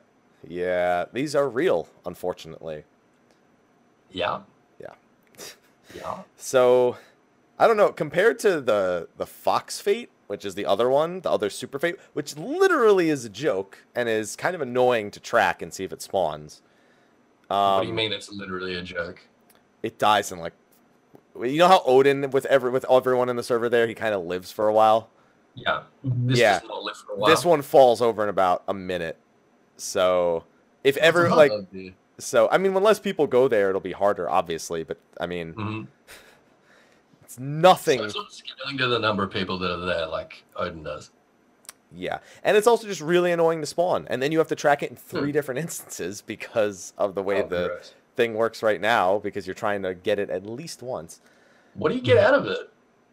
There's like a bunch of glamour, like fox ears and a table. Oh, that's where the fox ears are coming from. yeah, and like a tabletop Okay. item and things like that. Mm-hmm. Yeah, it's pretty obnoxious. Very bait, basically. Yeah, and I think I like the idea of Ixion, but as time winds on, I don't know how I'm gonna feel about that. It Well, people are just gonna do it like if they happen to have a Stiggy and an Ash. They're like, oh well, so All right, one of those- anyone got Stiggy and Ash? Anybody? No? I'm gonna leave Oh, now. all right. Fuck Yeah. it, next time. So the removal of that requirement in 4. Let's say 2. 5.0. That's when they'll get rid of that requirement. 4.01. Yeah, and then eventually people are gonna run maps like fucking crazy, also. So people might just buy one off the boards if they see. Yeah, that they should Ixion end up is being like- pretty cheap. We'll see. Does Ixion actually drop a mount? I remember people saying it does. Like, does it drop Ixion as a mount? I don't actually know what Ixion's fate gives you. Like I know it gives you 2 of have the no idea. tokens, I haven't but do seen you it. do you need 10 tokens to get a mount? I don't know. I don't If you know. can't get an Ixion mount within the next couple of patches, Yeah, and so it does. You can get the mount. Oh, you can. It drops the tokens. You need like 12 tokens. To make it get clear, the it is an Ixion mount, right? mount. Yeah. 2 horns, you need 12. So good. They're trying to keep that shit in demand. Trying to keep that fate in demand. Just make them do it 6 times. I'll do the shit out of that fate for that mount. Holy crap, I love it. Yeah, I might consider. Before it doesn't fly. Especially while there's 3 instances that it can spawn in. Yeah, get to it because you're gonna want that. Okay, so is there any other major point we need to hit in the not spoiler episode? I don't think so. No one's touched gathering or crafting, I'm assuming. I mean, other than maps and the people who got ahead because of the hold cold steel thing. I mean, it's not that it's changed much. You have the No, it underwater hasn't gathering. been- There's just a bunch of new Yeah, but items. remember- I mean, other than like the spearfishing. And that's what I was about to ask, because we really didn't talk about swimming in general, and you Mhm. know, Because it's swimming, Sly. it's What do you want to say So about okay, swimming? you want to know? Okay, so you want to hear about swimming, Sly? okay. Okay, Mhm. so Go ahead. you can mount underwater, you can mount in the air, and when you fly from the air into the water, you stay mounted. But if you're on the fucking surface and then you dive, you have to remount again, and it aggravates me to no end that you have this easy transition when you're on the mount between the two, Mhm. but before you have flying. They couldn't just give me like a boat or something like while I'm up top. Like I don't know. It's just that transition bothers me. From Well, like you don't like the fact that you can't like swim on the surface of the water with your mount. Is that it? yeah, It doesn't bother me. it bothers the hell out of me. Well, sounds like your problem. It is my problem. And is it just me, or do the actual areas underwater kind of feel empty? I knew that was coming. Yeah. Well, there is a bunch of negative space, and like I was wondering about that maybe being a problem because obviously there's no fire down, there's no mobs down there, or whatever. Mhm. And like the Ruby Sea in particular, you're sort of traveling through a lot of negative space, but it's so nice that it doesn't bother me, and I don't think it's gonna get old.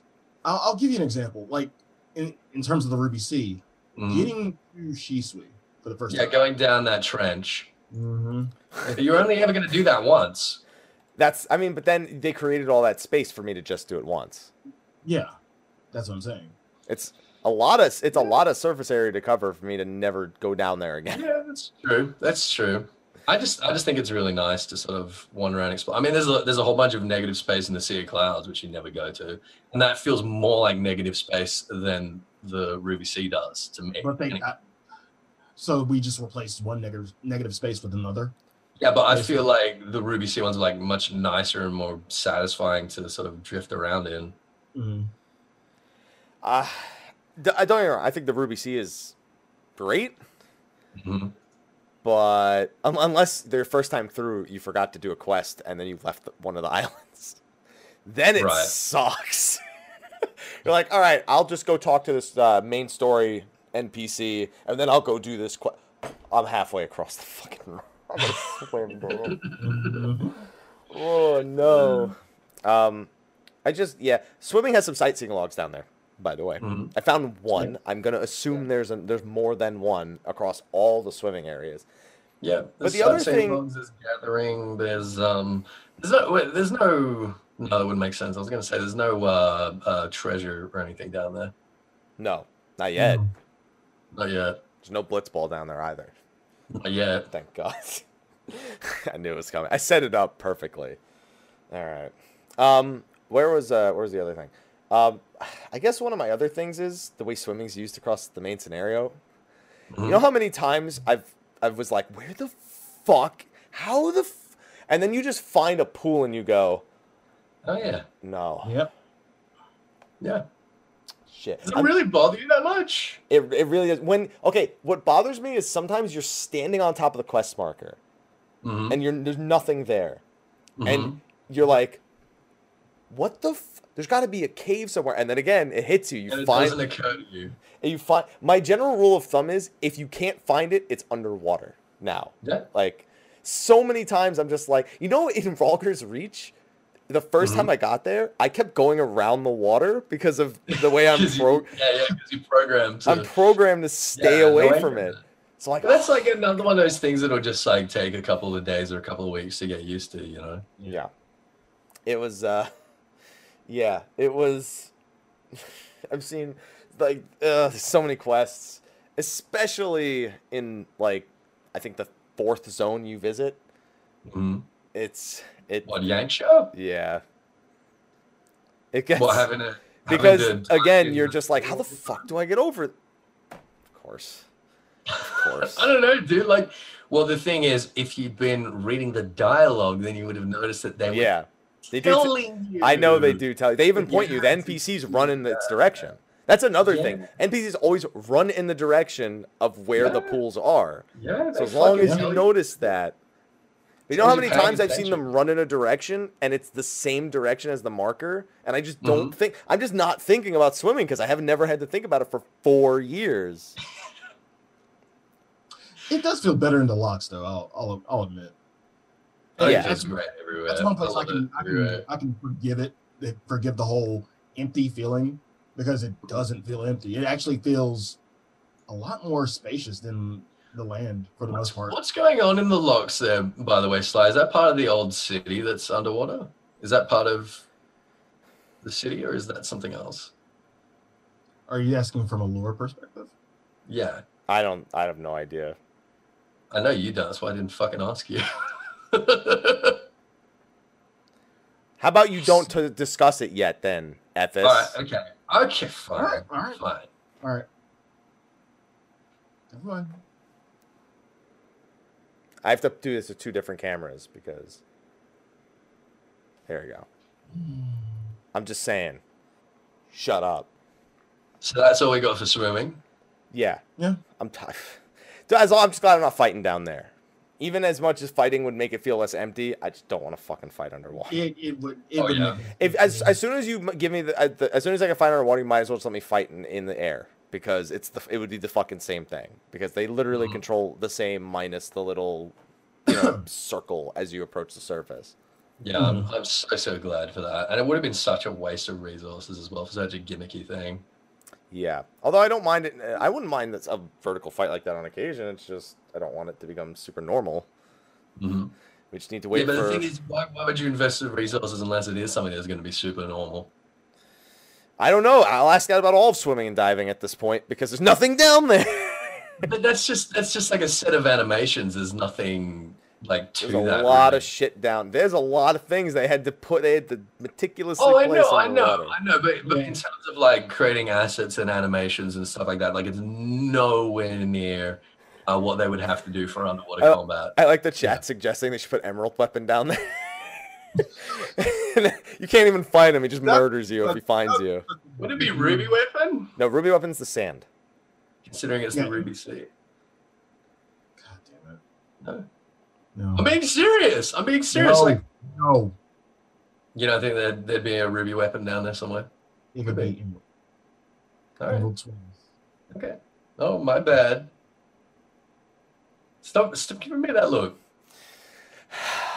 I said you get one, and now that's two in this show. That's two. All right. That's Everyone more- gets two. There's way more than two. Yeah. Yeah, you got a point. Okay.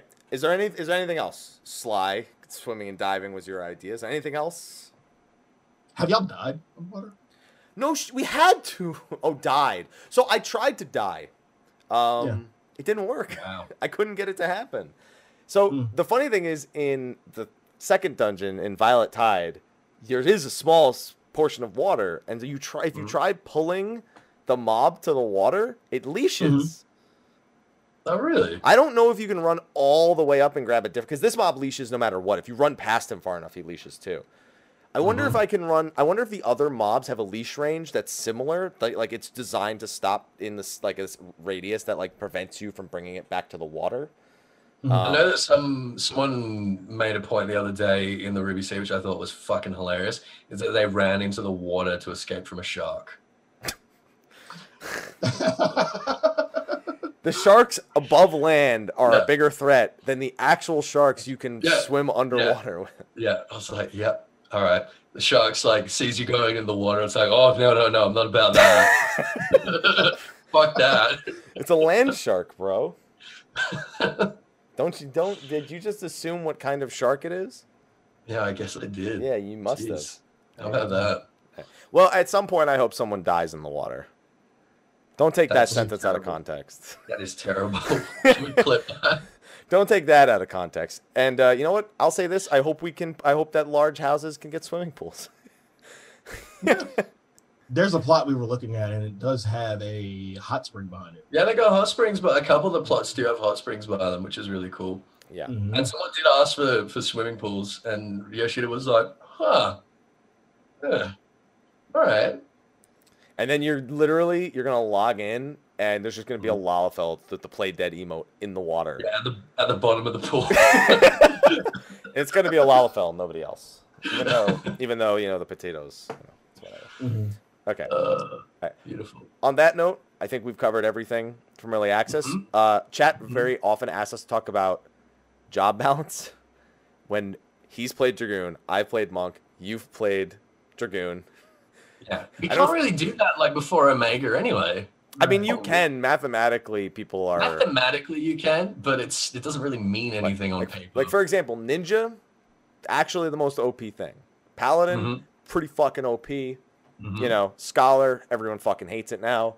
Yeah. There's But again, a this is few all paper. It generalizations. doesn't mean anything until we get into raid. No, it doesn't. But people wanted us to talk. I just don't know that we're not We're experienced. not really qualified at the Yeah, we're moment. not qualified, and it'd be fucking dumb for us to try and do it. Sly, do you That's like do you people want to talk trying to- about job balance, Sly? No. Yeah. No. Oh, It's like people trying to ask me about like Othard lore and stuff at the moment. I'm like, I don't fucking know. Give me a couple of weeks. Jesus. What makes you think that I got like copies of the script like months beforehand? Because I didn't.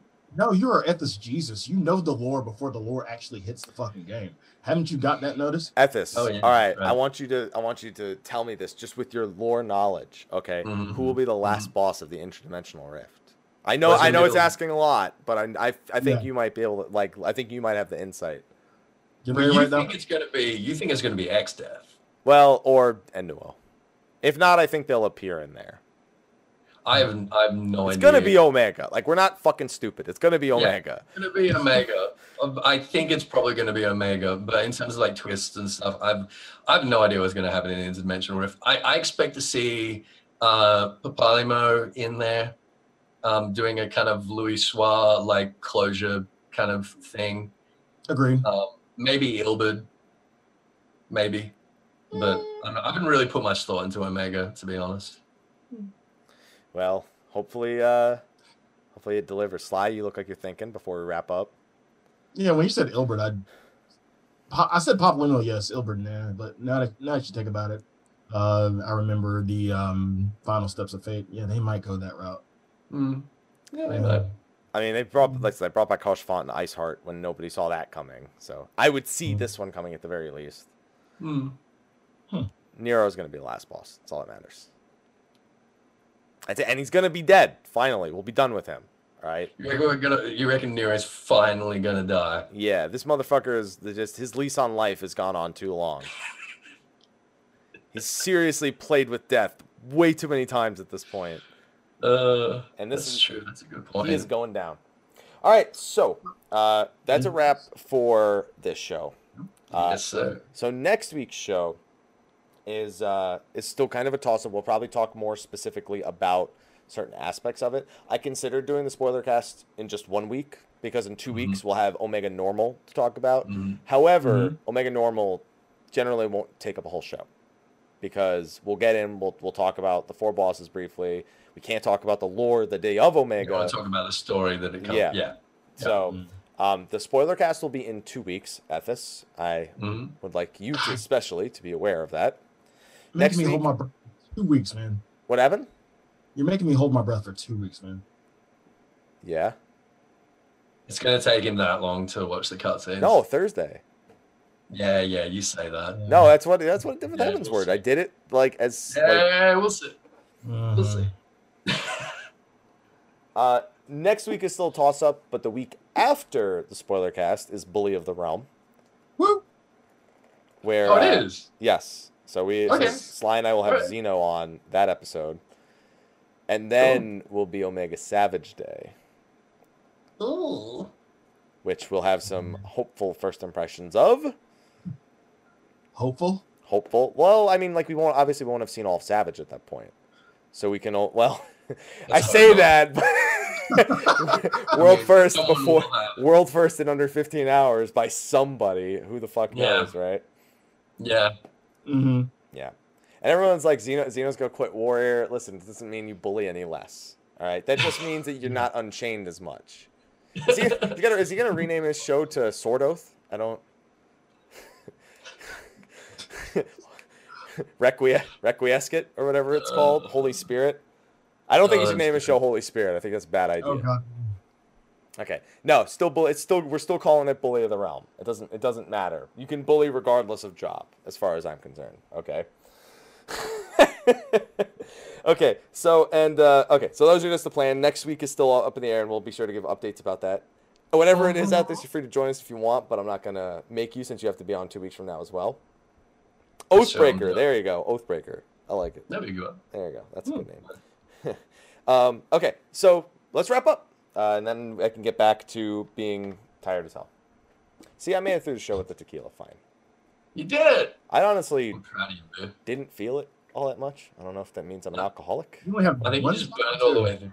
What happened, Sly? You only have one shot or two? We had 2 back-to-back, and they're 150 proof each, so it was... You had 2 shots. Yeah. The second I thought one you was only- even more full than the first one, so I was worried. Guys. Oh, and for anyone who's watching live, this doesn't matter on YouTube. Don't forget there's maintenance tonight at 11 p.m. until 3 a.m. Pacific Standard Time. So that's, what time is it now? That's in just under 4 hours. Or just over 4 hours. Yeah. Mm-hmm. So keep that in mind if you have plans to play tonight, especially late into the morning. But, you know, that's pretty late. So just go to sleep. Anyway. So Ethis, why don't you tell them where they can find you at and what some of your plans might be video-wise, content creation-wise. You can find me on youtube.com/EthisAsher. I think the first thing I'm going to be doing content-wise over the next couple of weeks is I'm going to be going through all of the leveling dungeons, doing lore tours and stuff like that.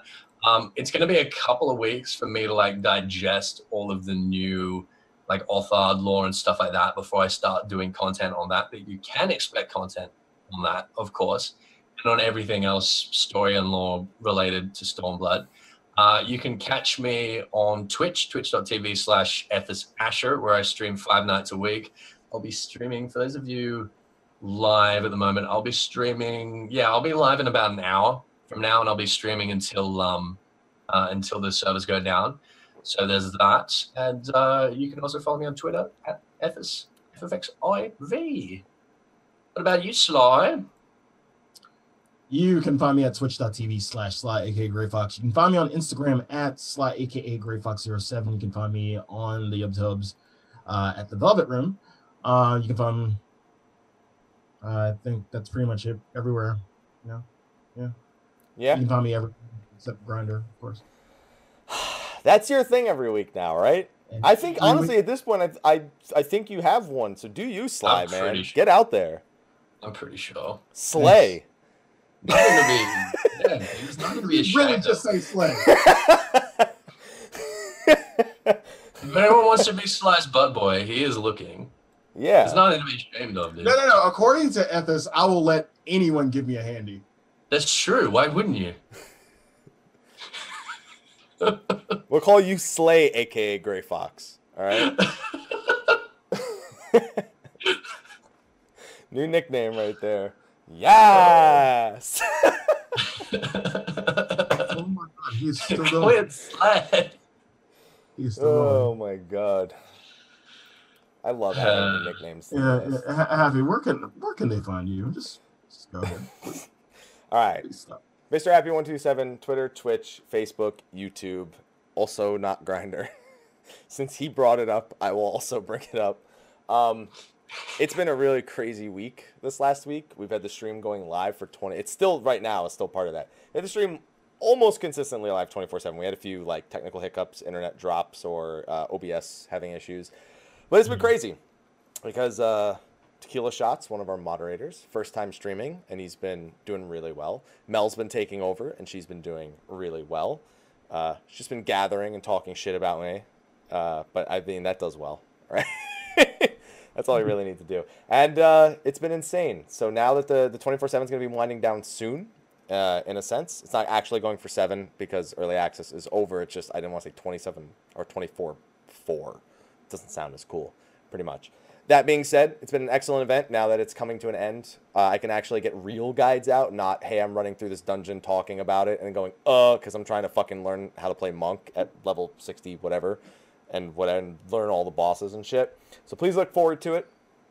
I know I do. It's going to be a busy next 4 weeks until Omega Savage, because it's going to be video. So anyway, thank you all for enjoying the hell out of this 24/7 stream, and look forward to Stormblood, because it's got it for the next 2 fucking years. So hopefully 4.1 stuff, the new stuff is great. Hopefully the brand new content in 4.2 is great. Hopefully Eureka is less shitty than the other relics. I'm not going to say great because it's still relic weapons, but maybe it'll be great and I'm wrong, or it'll be Diadem, who the hell knows. Yeah, we got a lot going on, so looking forward to it. On that note, though, ladies and gentlemen, we're going to wrap up this show, and we're going to continue the stream for a little while longer. And then I think I might shut down the 24/7 tonight, because with maintenance, I don't know. I feel like it's fate. You know what I mean? I don't think any of us wants to just sit there for 4 hours. You think it's a sign? I think it's a sign. Happy, get off and go start making guides. I've been sleeping 7 to 8 hours I actually. got This entire set of I think there's only one night where I only slept for 5 hours. Every other night's been 7 to 8 hours. It's been reliably good. So it's been fantastic. But anyway, guys, we're gonna wrap up probably a short post show so these two gentlemen can get back to their time. By the way, Sly, Primal's fucked right now. It's 90Ks across the board, just so you know. I'm still on. Don't go into the duty finder. You're fucked. I'm just letting you know. If you go into the duty finder, like you're gonna disconnect. I'm just letting you know. This is probably fine because Tom Berry. I mean, right now it's fine. Yeah, there you go. Okay, and ladies and gentlemen, we will see you next week. So until then, take care. Bye. Enjoy the game. Hopefully you got your collector's editions. If you did. Slay the fox. God damn it. Happy. What the fuck?